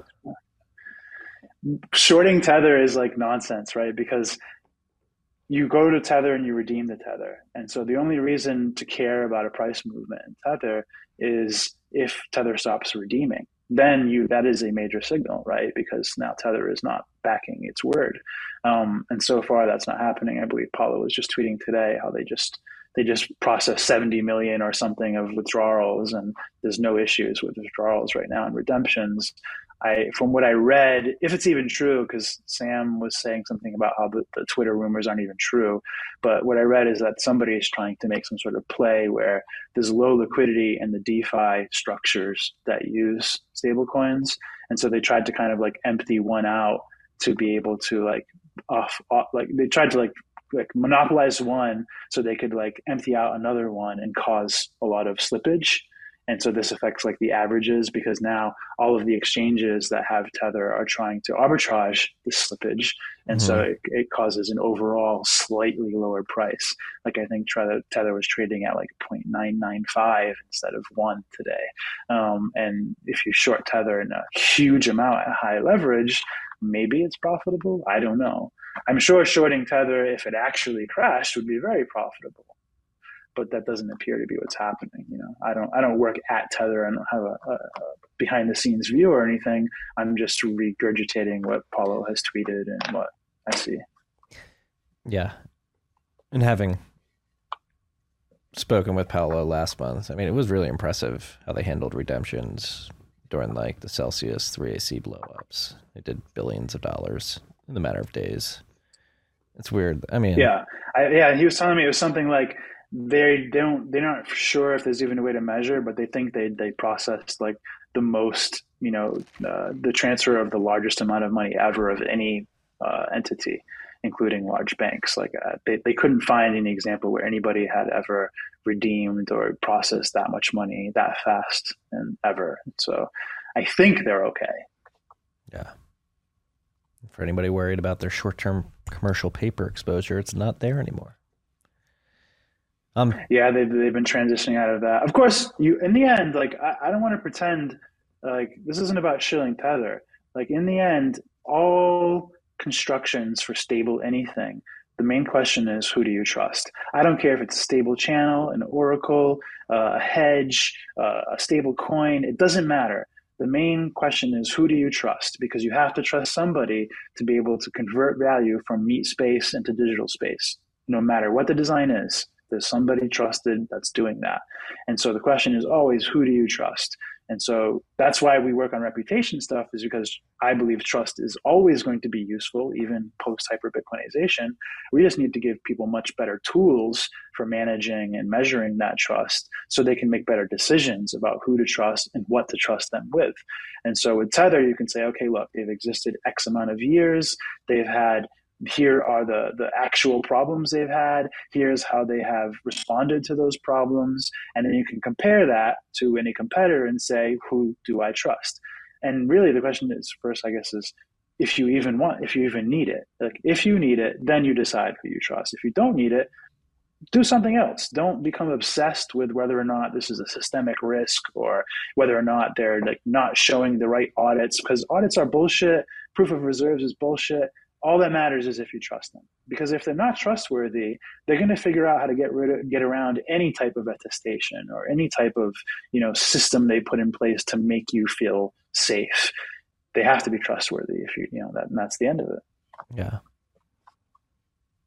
Yeah. The proof of reserves memes come back this week. The best proof of reserves freaks is to move Bitcoin into a wallet that you control. I don't like the trend. While I appreciate the research and the science of it, I just don't like the trend of Bitcoiners having a lot of interest in custodial tech and like Like, I just feel like something like proof of reserves, if you figure out this real cool cryptographic way to show everybody that you have their Bitcoin, it just makes people think, okay, I don't have to worry about who do I trust anymore. Like, I have a system. But this is not true. Like, custody requires trust. I don't care what contraption you put in the middle, trust is required. And that's true of any custodial system. And so Bitcoiners the reason why Bitcoin is great is it's trustless. And so if you're not using Bitcoin in a trustless way, why are you using Bitcoin? So I don't think that we should get too excited about custodial science, because in the end, Bitcoin was made to stop doing that. Yes. Stop leaving your Bitcoin on exchanges. I mean, we have people like Udi going out there and saying, "Oh, exchanges are a safe place to hold your Bitcoin." Here's my ref link. FTX being one of them. Here's my ref link, and I think Udi, man. Yeah, I think he's sufficiently burned his reputation.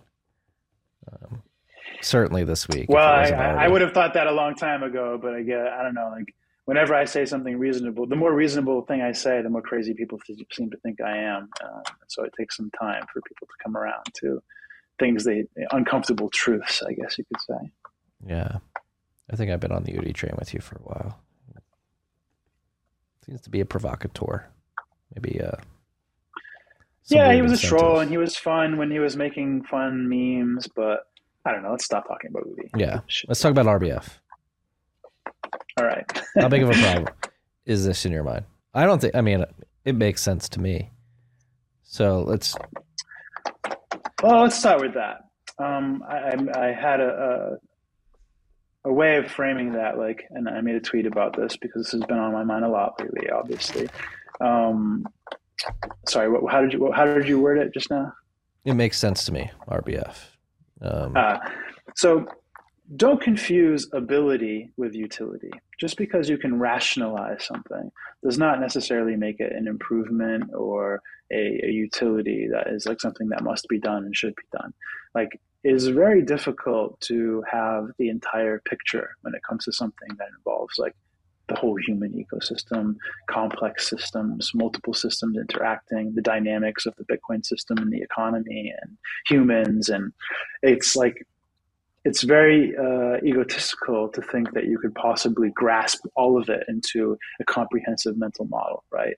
But it's something that we're all basically inherently trying to do anyway.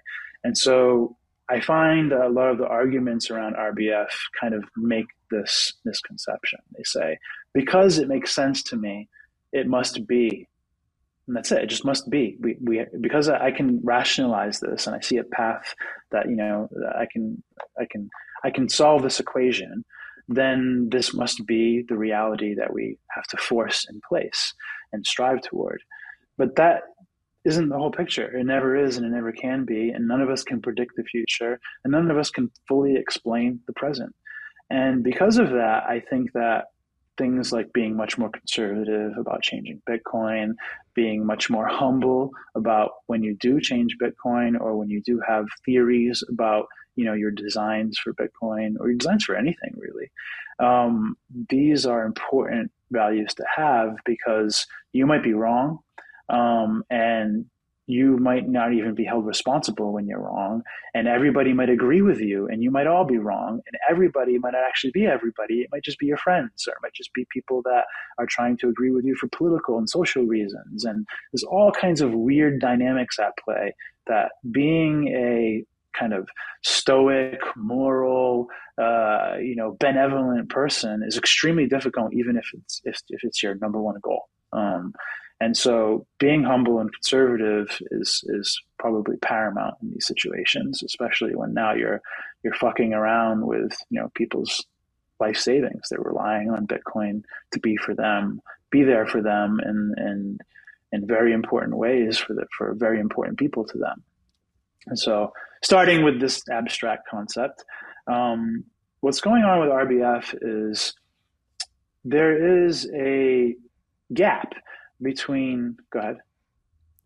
For anybody out there who's new to Bitcoin listening, RBF, replaced by fee, it is a mechanism that allows you to, if you send a transaction, it's not getting confirmed to the block. the way you can make that transaction potentially get confirmed faster is replacing that fee that you initially attached to it with a higher fee, which would entice miners to include it in the block. So there's a bit more to it than that. Yeah, so I guess since we're describing RBF, let me describe it, add some nuances there, because you need the nuances to be able to kind of fully judge the situation.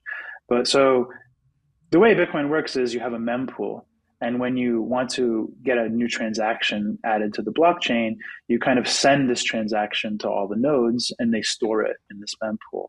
But the mempool is not enforced. It's not something that is like regulated by the consensus protocol. But there's still an aspect of consensus to it, because the behavior of nodes and how they manage the mempool and how they relay this information to other nodes has its own policies, and you have to have a process there as well. Because if you don't, you have spam problems and denial of service attacks and things like this.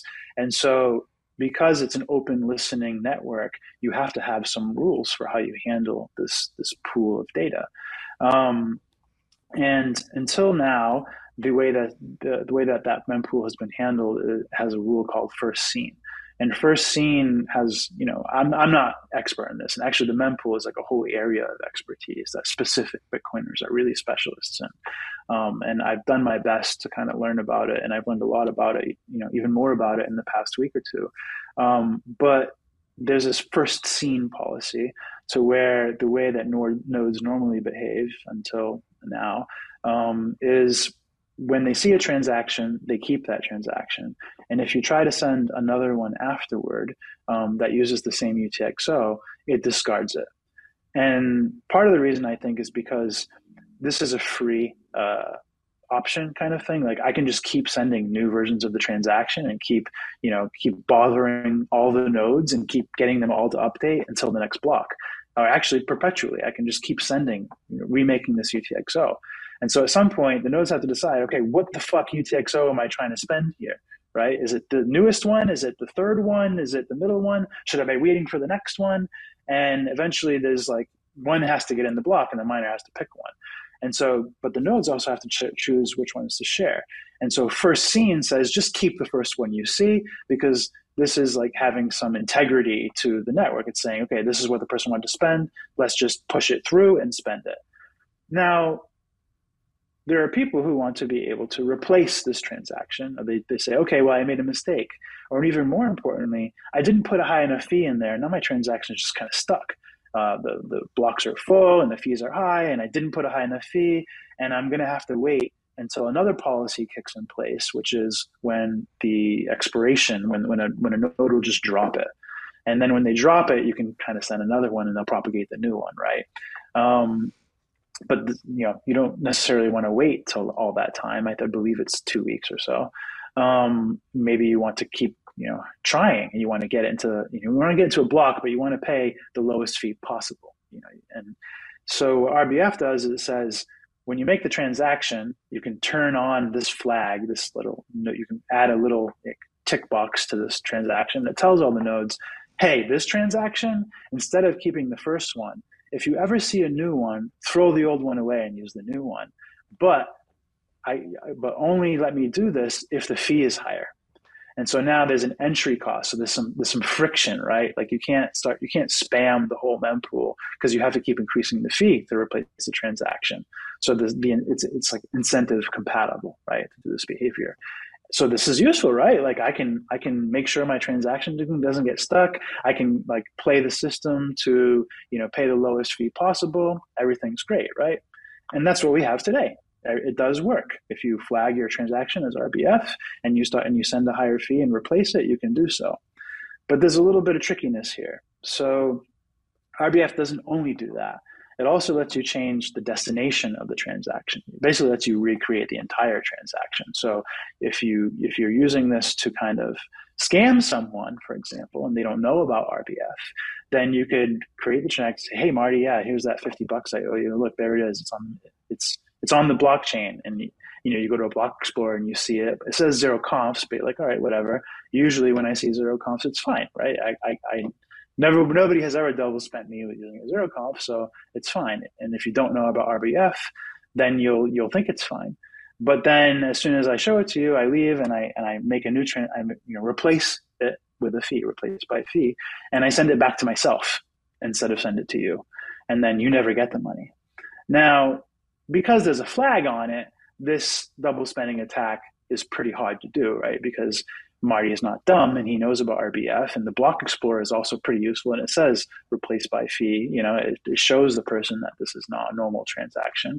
And so you don't really hear too much, but you do hear about people getting scammed with RBF because it is something that you can scam the ignorant with. But you probably will hear more, especially from Bitcoiners, about the utility of it, because now you can optimize how you spend fees, you can unstick your transactions, and you can opt into this thing. But let's get to the ZeroConf part. Sorry if this is too detailed, but it's an important thing to understand. With ZeroConf, what happens is when users want to spend Bitcoin on chain, they go to a merchant, and we use Bitrefill because this is exactly how Bitrefill does things. Not exactly, but Bitrefill is a ZeroConf accepting merchant. And the user says, I want to buy a gift card. And they go and buy a gift card, but they put a low fee on it, or they have RBF on. And then Bitrefill says to them, waiting for confirmation. And they're like, what the fuck is a confirmation? And they go and learn about confirmations. And then they learn that on average, they're going to have to wait 10 minutes. And they think to themselves, okay, well, when I buy a gift card with my credit card, I get it right away. When I buy a gift card with my bank account or whatever, I get it right away. Like, why am I using Bitcoin for this when I don't even like spending my Bitcoin? Why don't I use my fiat instead? Or why don't I get a credit card from crypto whatever and put my Bitcoin balance there so I can use the credit system and get instant, satisfaction? And many, many things that people purchase, they're not satisfied with having to wait 10 to 40 minutes. And sometimes blocks are even less reliable. And so for a merchant trying to accept Bitcoin, and now keep in mind, Bitrefill has been a pioneer and reckless when it comes to supporting Lightning. So you can't say just use Lightning, because they do. But the problem is most people don't use Lightning yet, and that includes Bitcoiners. And so people want to pay with Bitcoin at Bitrefill, and sometimes they get a shitty user experience where the next block doesn't happen for an hour. Okay, that's fine. You should know that's how Bitcoin is. You should accept this. But the effects of this are Bitrefill has to have customer service people that understand this. Bitrefill has to field a ticket from the user, and users are never nice to customer service when they're not getting what they want. And they're saying, where's my fucking order? Please give me a refund, blah, blah, blah. And then the price of Bitcoin changes. And so now you have this weird situation where you are in custody of your customers' funds. You have customer service trying to deal with them and keep them happy. You have to make a decision about whether you're trying to fulfill the order still or refund the person. And if now the person might complain because their Bitcoin is worth something different than when you send it back to them. And you've created all these like second order effects because of the delay. And also in the delay, there's, you get exposure to the FX yourself. So suppose you do give them the card, but now the Bitcoin is worth 5% less. Now you're losing 5% of your margin because of this. And so time is a cost. And it's not just a cost in FX. It's not just a cost in the abstract. It's an actual measurable cost because you have to have more customer service capacity to deal with these situations. So what does Bitrefill decide? They say, okay, well, if we accept ZeroConf and we limit our exposure to ZeroConf, basically what we do is we say, okay, if you want your order instantly, make sure your transaction fee is at least this high, the rate that you pay, because they do a fee estimation. They look at the mempool and they look at the latest blocks and they say, hey, if you pay 5 stats per virtual or whatever it's called, we'll accept your transaction immediately without waiting for it to be in a block. And if you turn off RBF, well, wait a minute, why? Why do I have to turn off RBF? I could double, a core dev will say, they can always double spend you. This is a factor whether you use RBF or not. While this is technically true, the first seen mempool policy actually makes it much more unreliable and much more difficult to pull off. And so basically it almost never happens. I believe, you could ask Sergey, but I believe they have been double spent for a small amount one time in all of the years that they've accepted ZeroConf, because they have a policy of how they accept and when they accept ZeroConf. And until very recently, I probably will have to stop because this is going to change. We had all these cool plans for updating BIP21 to be able to like leave it so the wallet could have RBF on all the time, but only turn it off when they were paying a merchant that supported, these best practices and these policies. So basically, the user would get the best of both worlds. When they weren't trying to pay a merchant that cared, they'd have RBF and they could like manage their fees and undo their transactions. When they were using a merchant that cared, the wallet would automatically change the settings just for that one transaction. And we were going to make tools for merchants to be able to like automate and choose their exposure to this risk. And so, another aspect of what Bitrefill does is they say, okay, per block, because the risk only lasts one block, right?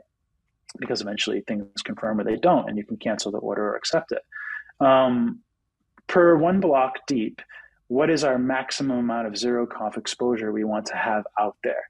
And so they'll keep taking orders within a 10-minute time period, and they'll say, okay, we've reached, I don't know what their limit is. We'll say $50,000. We have $50,000 floating in the mempool right now of exposure, and if they're all double spends, we'll lose $50,000. Cap it. Stop accepting ZeroConf until the next block.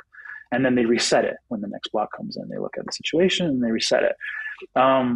But that cap has never even come close to being approached. Nobody has planned some wide attack to try to reach the full saturation of that attack and then repeat it. And then, if that did happen, Bitrefill would just have to stop, right? If every block that you were being attacked for the full amount, the amount would go down and down and down and down to zero until Bitrefill would say, fuck this. But because they do this, they accept this exposure and they manage their exposure to this risk, they actually save money, because now there's less customer service tickets, there's less exposure to the time risk in the abstract, the FX, et cetera, and customers are happier. So it helps the Bitcoiner, it helps the Bitcoin merchant, and it helps Bitcoin compete with other payment forms that are instant, including some shitcoins, right? Because you can say, oh, just use Litecoin or something, right? And what you don't want is people like converting their Bitcoin to Litecoin so they can buy things with it. Because now you have conversion costs, you have utility for Litecoin, and this is like Bitcoin it's like moving away from being money, right? And we need people spending Bitcoin and people and merchants accepting Bitcoin and people getting paid in Bitcoin for Bitcoin hyper-Bitcoinization to like kind of actually realize itself. And I would say this is objective, but I guess I'll just say it's my opinion that these things are important. And so hopefully you can see so far, the relevance of ZeroConf acceptance, that Bitrefill nor am I saying ZeroConf is safe, but we're saying the risk exposure is actually manageable mathematically and programmatically and automatically. And we can give the user both utilities. We can say, not only do you have RBF, but you also have ZeroConf when you need it. But this requires and leans on the first seen mempool policy. And so recently, as part of a staged effort, which several developers will admit to, there is no Bitcoin Core, the organization, so I can't say Bitcoin Core planned this so much as there is a culture of developers that all want to see RBF, all transactions be treated RBF by default. And what that means is when I send a transaction to the mempool to get added to the next block, whether I flag RBF or not, that mempool is going to essentially turn on that flag for me. They're going to opt me in to this behavior, and they're going to not do the first seen policy. They're going to they're going to treat every transaction as the RBF policy. Every transaction is replaceable. So they're taking what is essentially a money network and saying at the mempool level, the behavior is nothing is reliable and everything can be undone. There is no assurance in any way. Now, of course, core devs will tell you that was always true. There was never any assurance. A miner could always choose any transaction they wanted to. A double spend, if the miner was the double spender mining their own transaction, they could skip all the mempool entirely. And so the double spend risk is always there. But my theory is that zero confirmation and RBF are actually both incentive compatible. And that's actually why Bitrefill is very rarely double spent when they're applying their methodology. And so the concern here is now the stage that we're at with the stage process that is known and eventually will just, totally and intentionally and unequivocally, whatever the word is, it will definitely make zero conf impossible in any fashion. Where we're kind of in this middle stage where what they're doing is they're adding a feature to nodes where they can turn on this policy. And so it's a very insidious thing because they're not actually turning it on. They're just saying, hey, everybody, we gave you this new button. And if you use this new button, then you will kill zero conf. And you will make all the transactions that whether they decided to flag RBF or not, they will all be RBF now. And if only, say, 10 and 15% of nodes turn on this button, then it works because of the nature of how the mempool propagates. You don't need a majority at all. You just need 10, 15%, or maybe one or two major miners to flip this switch. And then zero conf is effectively dead because now every transaction becomes programmatically and mempool enforced replaceable. And so that's what the debate has been about. It's been basically, please stop with this like passive aggressive plan of killing zero conf. And the debate, the nature of the debates has been very gaslighty for people like me and people like Sergey at Bitrefill because they're leaning on where we started, where they see a rational path. They say, okay, like all these transactions were risky all the time. They were never safe. And so you shouldn't be doing that. And it's like, okay, but we never said they were safe. What we're telling you is we found a way to limit our exposure to provide utility to Bitcoiners. And one more thing before I ask you if you have any questions, this is actually also pretty important for Lightning. So in BitKit, we literally accept zero confirmation payments for channels in Lightning. And so right now, we haven't added zero conf channels yet, but when you combine zero conf channels with zero conf payments to buy those channels, you can create an instant experience for somebody where whether they're on Lightning yet or not, and like when we're going to add just-in-time channels, JIT channels, and we're going to add zero conf channels, and we already have zero conf payment acceptance for channels. Once you combine these three things, for somebody that opens a wallet, they don't know what Lightning is at all. Even if they do know what Lightning is, it doesn't matter. If they're just not connected, they can go from zero, not connected at all, to receiving or spending Bitcoin instantly. They can say, okay, I want to be able to pay instantly. Okay, you do. Here's what we charge. Pay this fee for opening the channel and configuring your channel and relying on our LSP. And as soon as you send that payment, the channel, we accept the payment, the channel is opened, and you're either receiving or spending immediately. And that's instant, right? Like this is a huge way to present Lightning to people to say, hey, look, not only does your payment get accepted instantly, but the channel gets usable instantly, and you can spend or receive from it instantly. And you could even receive instantly when you haven't even opened the channel yet with JIT channels, as long as you have all of this flow in place. And so the mempool policy changing interrupts that flow. It says, no matter what you want now with Lightning, if you're opening a channel, you're going to have to wait some confirmations. If you're paying for a channel, you're going to have to wait some confirmations. And so we've added, depending on how you measure and what you're doing, 10, 30 more minutes to the process of onboarding to Lightning, which is really shitty for somebody who has no exposure to Lightning yet, and really not that great for people who do. And that's my story. I think I got mostly everything. I think you did too. Because this has been raging on the mailing list. You haven't even seen the GitHub. So there are PRs. There were multiple PRs. Didn't you get kicked that were out? Made. No, not Yet. There are multiple. I've been behaving myself. I've been trying to actually be, reasonable and present arguments and share, these perspectives I shared with you today. But people are mad, man. Like, they do not want to hear it. They do not want to, entertain this soft type of rationalization that it's not about that we're saying they're safe. It's that we're saying that the risk exposure is manageable. They don't want to even consider the trade-off of what is better, the utility of, no matter whether they turn it on or not, them having the ability to undo or update their fee, or the utility of being able to pay instantly. And they won't even weigh that. And the thing is, if they do nothing, they don't have to weigh it. You get both still. That's the triggery part, is if you just leave it alone, everybody still gets what they want. But because you change it, you now say, oh, well, people who didn't opt into RBF can use RBF now, and that's cool. That's a feature. We should give that to everybody.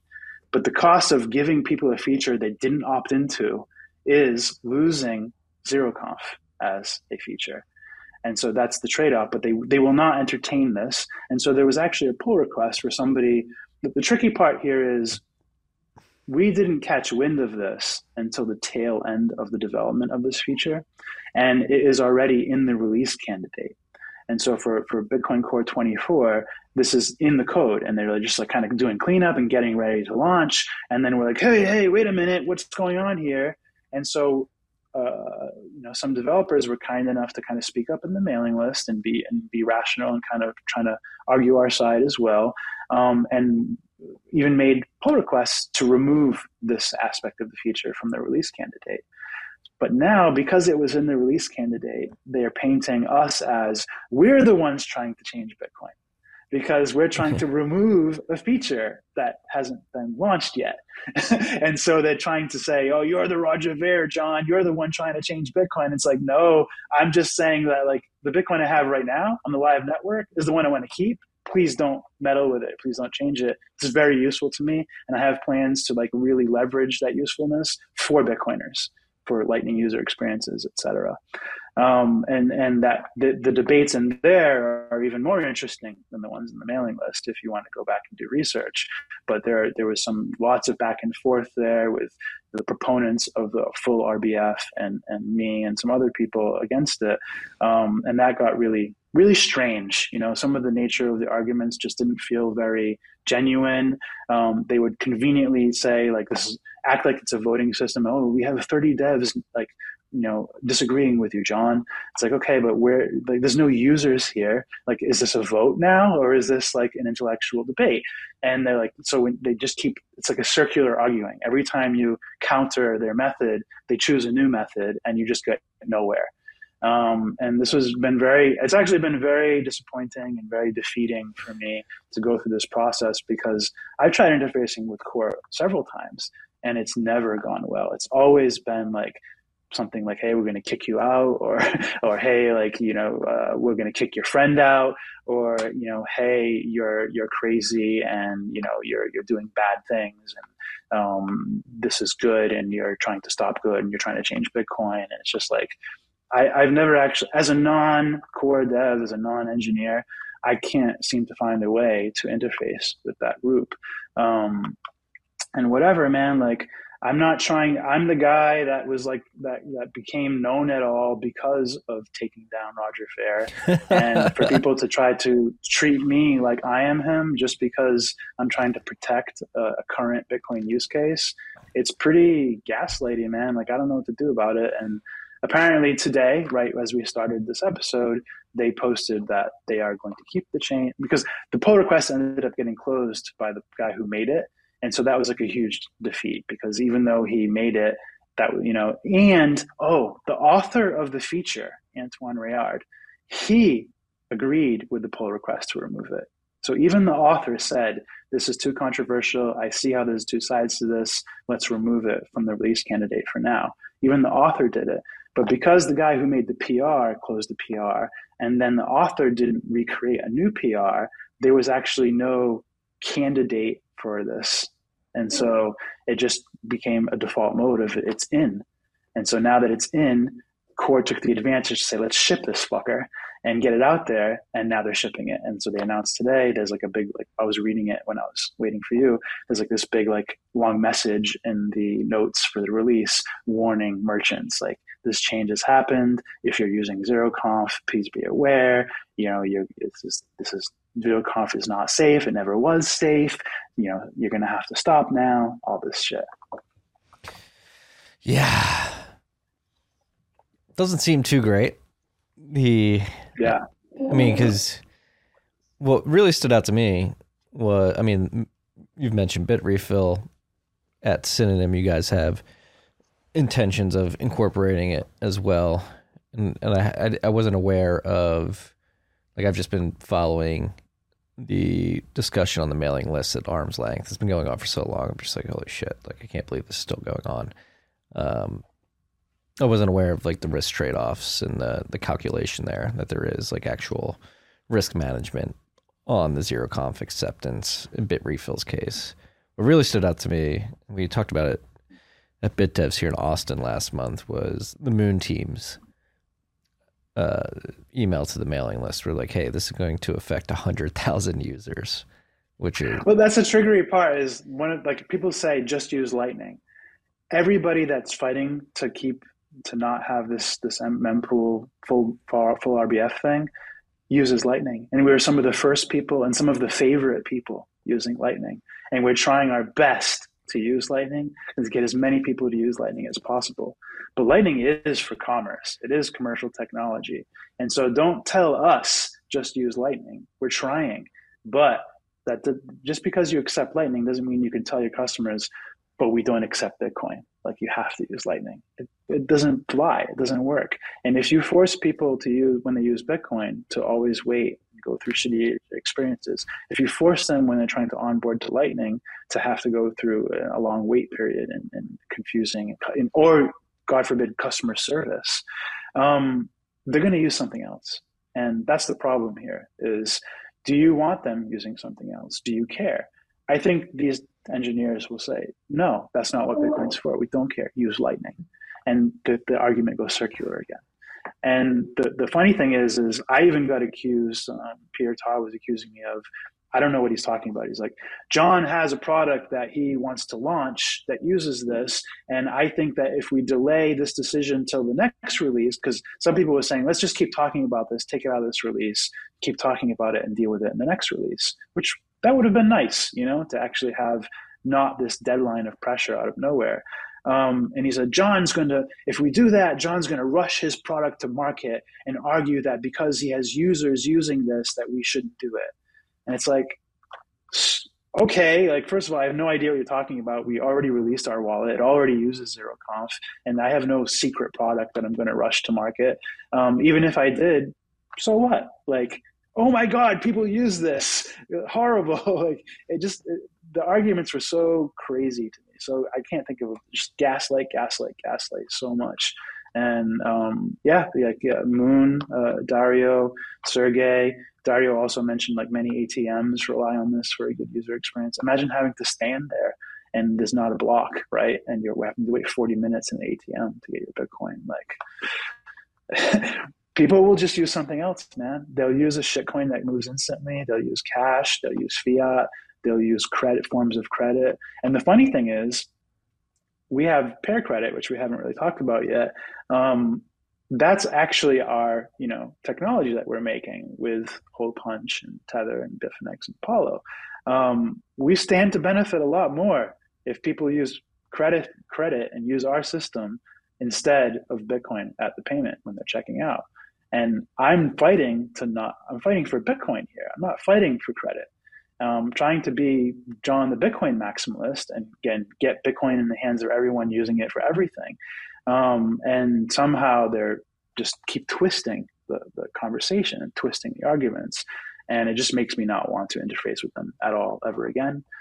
So I'm not going to update Bitcoin Core anymore. I'm going to make an effort to not update it at Synonym anymore. But this is also a little impossible because there are some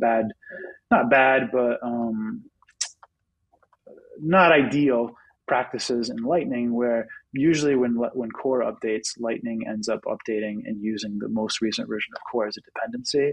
So Lightning implementers, Lightning merchants, etc., we're kind of forced into a constant update policy. Like we don't really have a choice to like choose the stablest, oldest, version.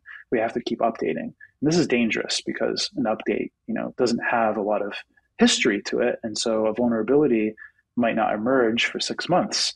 And so it's not, I like having a policy of always using stuff that's 6 months old.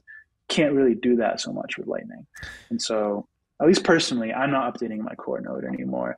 And I've learned there's even trade-offs with that. Luke Dasher is teaching me that you can't actually fully validate some soft fork stuff, and that soft forks get pretty hard over time. Anyway, I'm rambling, sorry. No, I mean, haven't we learned this lesson the last 2 months too? Which lesson? Like updating. Oh yeah, with like quickly, the LND bugs. Yeah. yeah. That's the thing. Is like you're gonna force me to update. What if Core starts being a little too reckless and they start having maybe not money losing bugs, but downtime bugs? This affects businesses. You can't just be down. Again, people will just use something else, and they'll use something that they can rely on.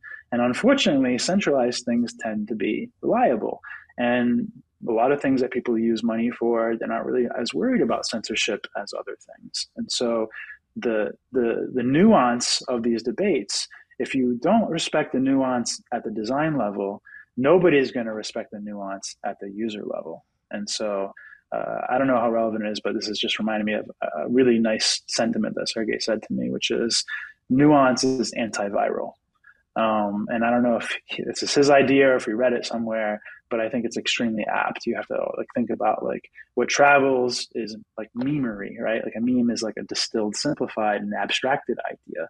And so that means the opposite would be nuance. And so nuance is antiviral, and it's very difficult to convey. It's very difficult to propagate nuance. And so you kind of want to make sure you're respecting nuance at the design level, and because you're not going to get a chance to do it on the social level.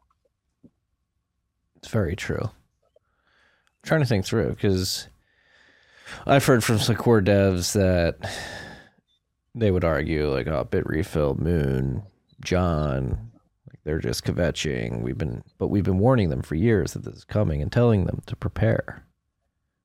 It's their fault for not having prepared. That wording isn't exactly true. Maybe it would be fair to say we have known that ZeroConf has been unsafe forever. We all have known this. Before I worked at Bitrefill, I was with them. ZeroConf, no fucking way. At least one conf. I remember when it was 3 confs. I remember when it was 6 confs for everything. But as the network became harder to roll back, we've moved to pretty much everybody except for exchanges have moved to 1 conf. But the thing is, everything is able to be rolled back. Like if you want to be like technical about it, like 1 conf isn't safe either. 2 conf isn't safe either. 20 conf isn't perfectly safe either. And so I see it all as a spectrum starting from ZeroConf. And as long as you manage your risks appropriately to the depth of security, you're going to be fine. The worst case scenario is if they just left it alone, Bitcoiners may have this utility for decades to come. But the day that it actually breaks, like when the prediction becomes true, Bitrefill loses $50,000, I lose $20,000, and we stop doing it. And that's it. God forbid, 10 years, 20 years, 100 years of having this utility costing us, some thousands of dollars and not having to hire extra customer service people, not having to have unhappy customers. God forbid that finally comes. Oh no. I think that this is I know it's a soft rationale and it's not something you can, rationalize absolutely perfectly, but you can keep it in a range. You can actually manage the risk. And when you do, it's a service, and this service will no longer be possible after 24. Most likely, it will no longer be possible. We've started thinking about ways to accept RBF ZeroConf, and we have a few ideas, but they're not cool. It's like, if people double spend you, we can do like a mutual destruction game where we spend the entire amount, to the miner and CPFP it and weird things like this, but it just gets super messy. Yeah. I'm trying to think in my mind now, why does it need to be mandatory at the mempool level? So the argument, I'll give you one of the arguments. So Green Wallet does RBF by default. This is why I don't use Green Wallet because like my mobile wallet, I use to buy stuff. One of the things I use to buy is gift cards at BitRefill, and I forget sometimes, or if I use Core and I accidentally have RBF ticked on.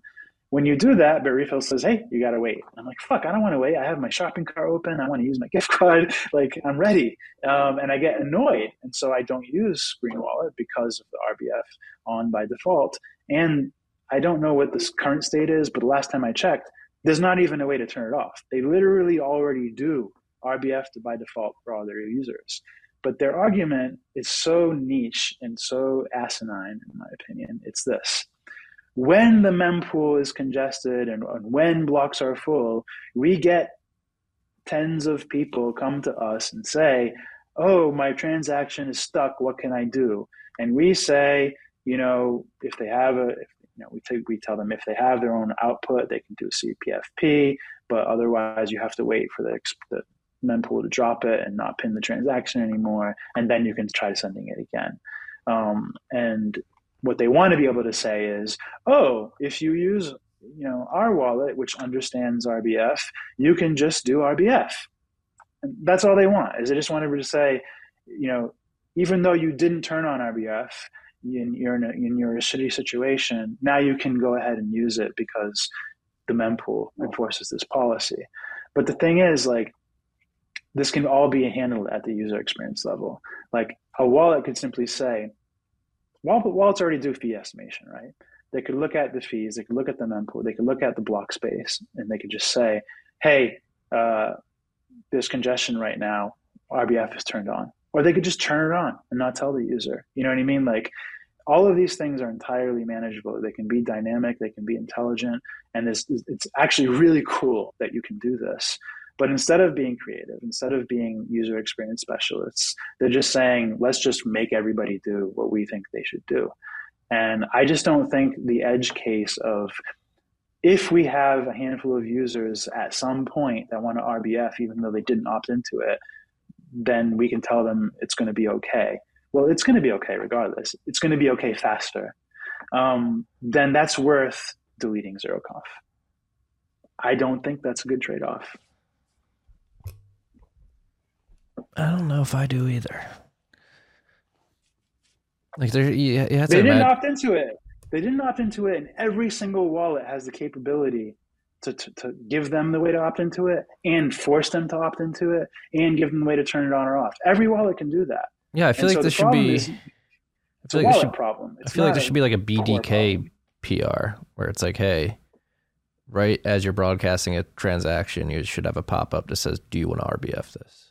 And you click yes. Or no. Just only pop it up if it's appropriate and say, okay. Like, in other words, RBF could just be a tick box. If you want to have like an advanced wallet or whatever, it can just be a tick box, RBF on or off. People who know what it is can know what it is. You can put a little exclamation point on it so they can tap and learn what it is. And if they turn it off, you can tell them when they should turn it on, or you can just turn it on for them. If they turn it on, you could tell them when they should turn it off. And we can create specs and tools for this, for merchants, for wallets, to completely dynamically handle this without bothering the user at all. They'll all, same thing that I'm trying to do with Lightning. We could make it so RBF is always there for them, whether they know that RBF even exists. And you can do it all at the wallet level. Yeah. Me getting a steel man this too. I've had situations like literally in the last 2 weeks where I sent a transaction and I didn't have RBF enabled. I was like, what the fuck? Like, I actually need this to get through. And it took longer than expected. But so here's another tricky part here. The merchant wants the same thing. Mm-hmm. And so remember, the merchant wants assurance that this will be in the next block. And so when the merchant is doing ZeroConf, they're always making you pay the right fee. It's a really tricky nuance that when you realize that, like, the only time we care about ZeroConf is when you're paying a high enough fee to be included in the next block. So you're not worried about RBF. No, but for my situation, the merchant didn't really give a fuck about. No, but so what I'm saying is you could leave your wallet and you could leave RBF on all the time, right? Mm-hmm. If your merchant doesn't give a fuck, that's fine. If you don't give a fuck, that's fine. You'll always have the ability to deal with your fee. And furthermore, you could do tricks for putting CPFP all the time, probably also. Like you could just send an output to yourself every time, regardless of whether you needed one, probably, and use CPFP. And by the way, BitK supports both CPFP and RBF. RBF is off by default as of the next version. But CPFP can handle many situations for incoming and outgoing transactions, depending on the situation. So you still have that as an option. And many times when people do want RBF, they do have an output to themselves. Because remember, when you're spending, you're rarely spending the exact whole amount of your UTXO. And so there's always, or very often, especially when you're paying a merchant, there's another output to yourself that you could CPFP with. And so that's another nuance here. And the only time typically that you're spending an entire UTXO is when you're depositing to an exchange or self-sending. And in those situations, the timeliness is usually not important. Exchanges are making you wait 3 comps anyway. Self-sending, you're probably just doing some sort of UTXO management or mixing or something. And so there's when you actually look at the use cases, the arguments for full RBF become like extremely narrow. And if you talk about actually intentionally managing this at the app level, you end up basically eliminating all of them.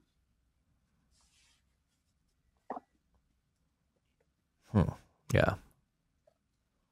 So I hope Odell listens to this interview, because he seemed very skeptical of me and critical of. What did he say on I know it was only a moment, but I did happen to catch that episode with you guys, and I was like, "Oh, come on, man! Like, give me a chance." Like, I think by now you guys know that I'm not crazy, and I'll always have Bitcoin, the best for Bitcoin, in mind. I wouldn't be doing this just to be an asshole. I certainly know that. Matt, if you are listening, this could be a good Citadel Dispatch episode. Maybe that's something like you should get you and one of the core devs that's advocating for RBF by default to have this discussion. I mean, there might be some things I wasn't as nuanced as I should have been about RBF. Like, I have my own biases, but I do have the user interests at the top here. This isn't about my business or about my products. Like, I would be making this argument if I worked at Bitrefill, if Synonym was dead. I like SeroConf. I like using it as a user. Like, I like having that option, and I want to keep it. Yeah. No, and you can use the heuristic. Developers, particularly back-end engineers, more particularly protocol developers, more particularly distributed system protocol developers, aren't always design focused and user experience focused.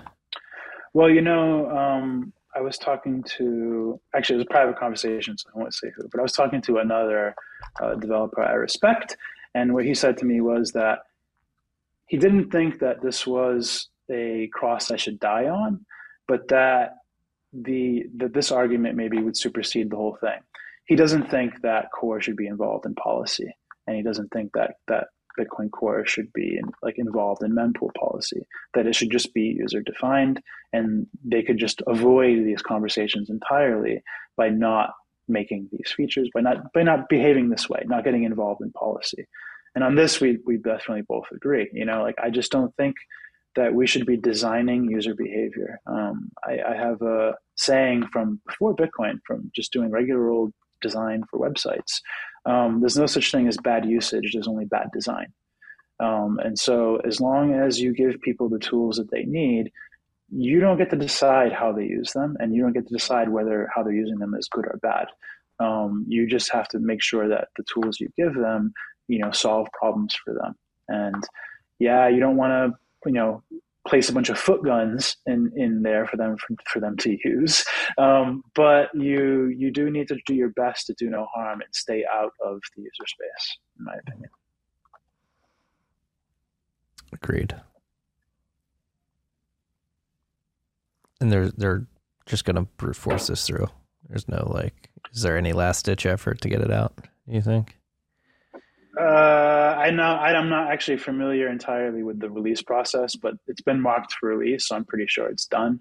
But I guess the shred of hope is that the current incentive structure is actually so strong that that maybe only 2 or 3% of nodes even turn this feature on.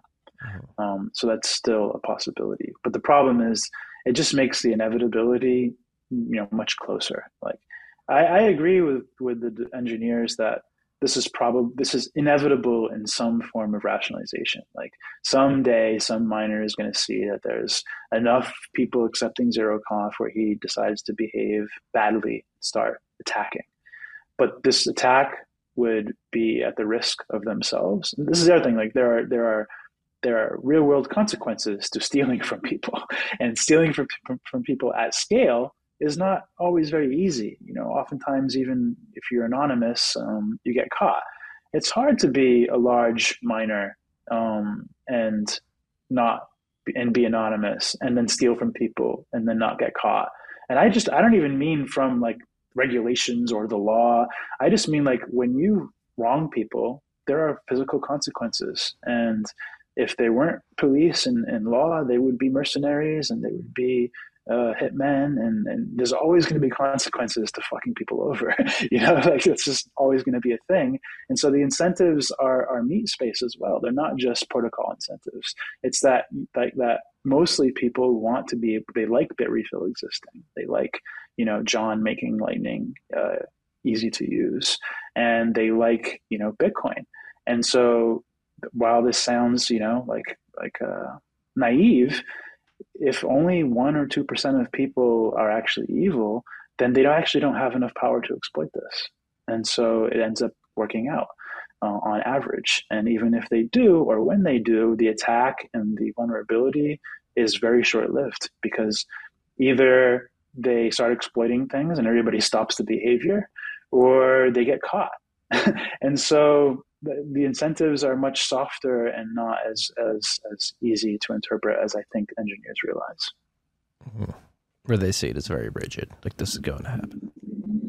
Yeah, this is unsafe. It's like, okay, like I know, it's let fine. People take risks. Like, yeah, like Bitcoin's not safe. Like, investing all your money in Bitcoin is not safe.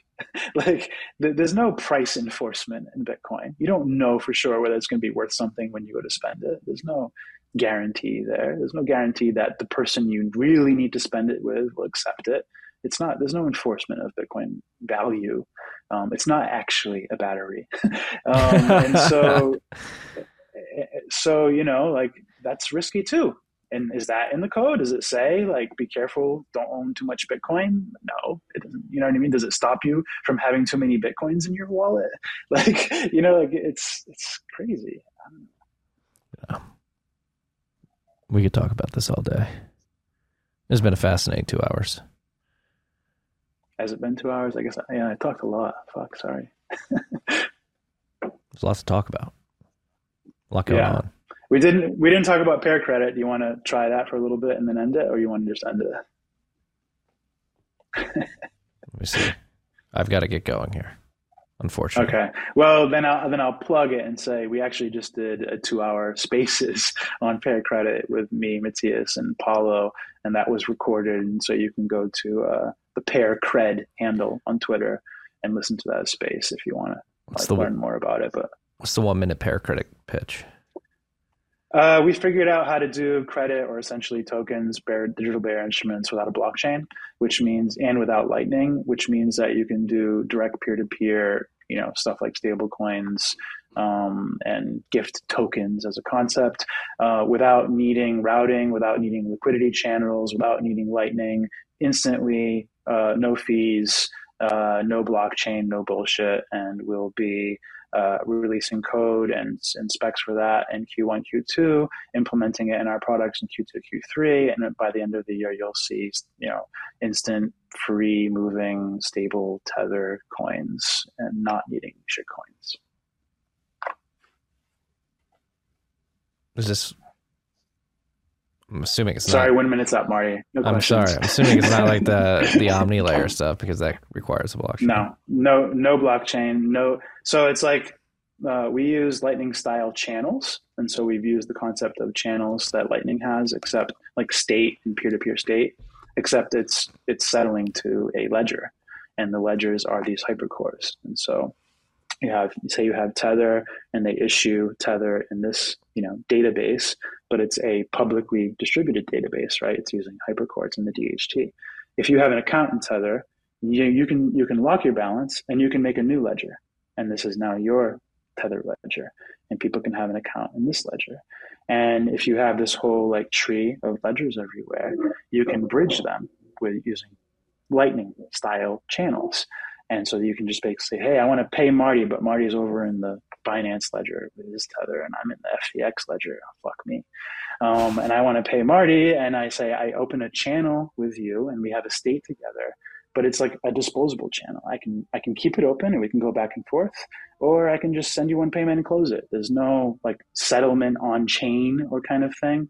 And it uses the same punishment transaction kind of concept to where if you try to misrepresent the state of our channel, I can punish you and report it to the ledger and say, hey, I have a proof that Marty is cheating. And then you get your punishment and I get your money. And so it's just a way of saying, hey, credit, stable coins, IOUs, any type of IOU, whether you want them to be coffee tokens, a month of Netflix tokens, steel inside of, or gold inside of World of Warcraft, whatever, it doesn't matter. You can have them issued they're all centrally issued anyway. And so if it's centrally issued, the only quality that you're getting by putting these tokens on a blockchain is simply this bearer right, this digital bearer right to when I give it to you, it's not mine anymore. If that's all we needed to recreate, and we figure it out, we're pretty sure we need to audit it and everything to make sure it's safe, but we're pretty sure we figured out a way to do this without a blockchain at all, because again, these hypercore, these ledgers have integrity to them. They can only be written to by keys. They have a sequence to them that you can tell that, the append log only. So it's kind of like a blockchain, like I mentioned earlier. So you can get all the qualities you need out of a bearer instrument without the blockchain aspect. Is it akin to like Signet, the ledger on Hypercore, where you have to sign to create a new block? Or I'm not familiar with Signet, honestly. Like we use Regtest and Testnet and stuff, and I've only just started learning about those through developing the wallet. I never actually used them hands-on. I think Signet is where you run your own blockchain, right? So that there might be some similarities. And you produce blocks just with signatures, yeah. Yeah. I don't know a lot about it to say, but I'll say that, yeah, it's like, it has a blockchain-like structure, so you can have this sequential integrity, and you can have this cryptographic integrity because it's all written to by a key. And so you can recreate the use case, the isolated use case of trusted, credit, of trusted amounts where they're just IOUs. And so we're not trying to make shitcoins. We're not saying this is money. We're saying that businesses, entities that want to be trusted can define these credits and have issue on their reputation and say, hey, this is redeemable for one large coffee. And if you have this credit amount in your account, you can now take that and you can pass it to somebody else in any other pair credit ledger. Mm-hmm. Fascinating. All right. Much longer than a minute. John, it's always a pleasure, sir. We should, awesome to see you.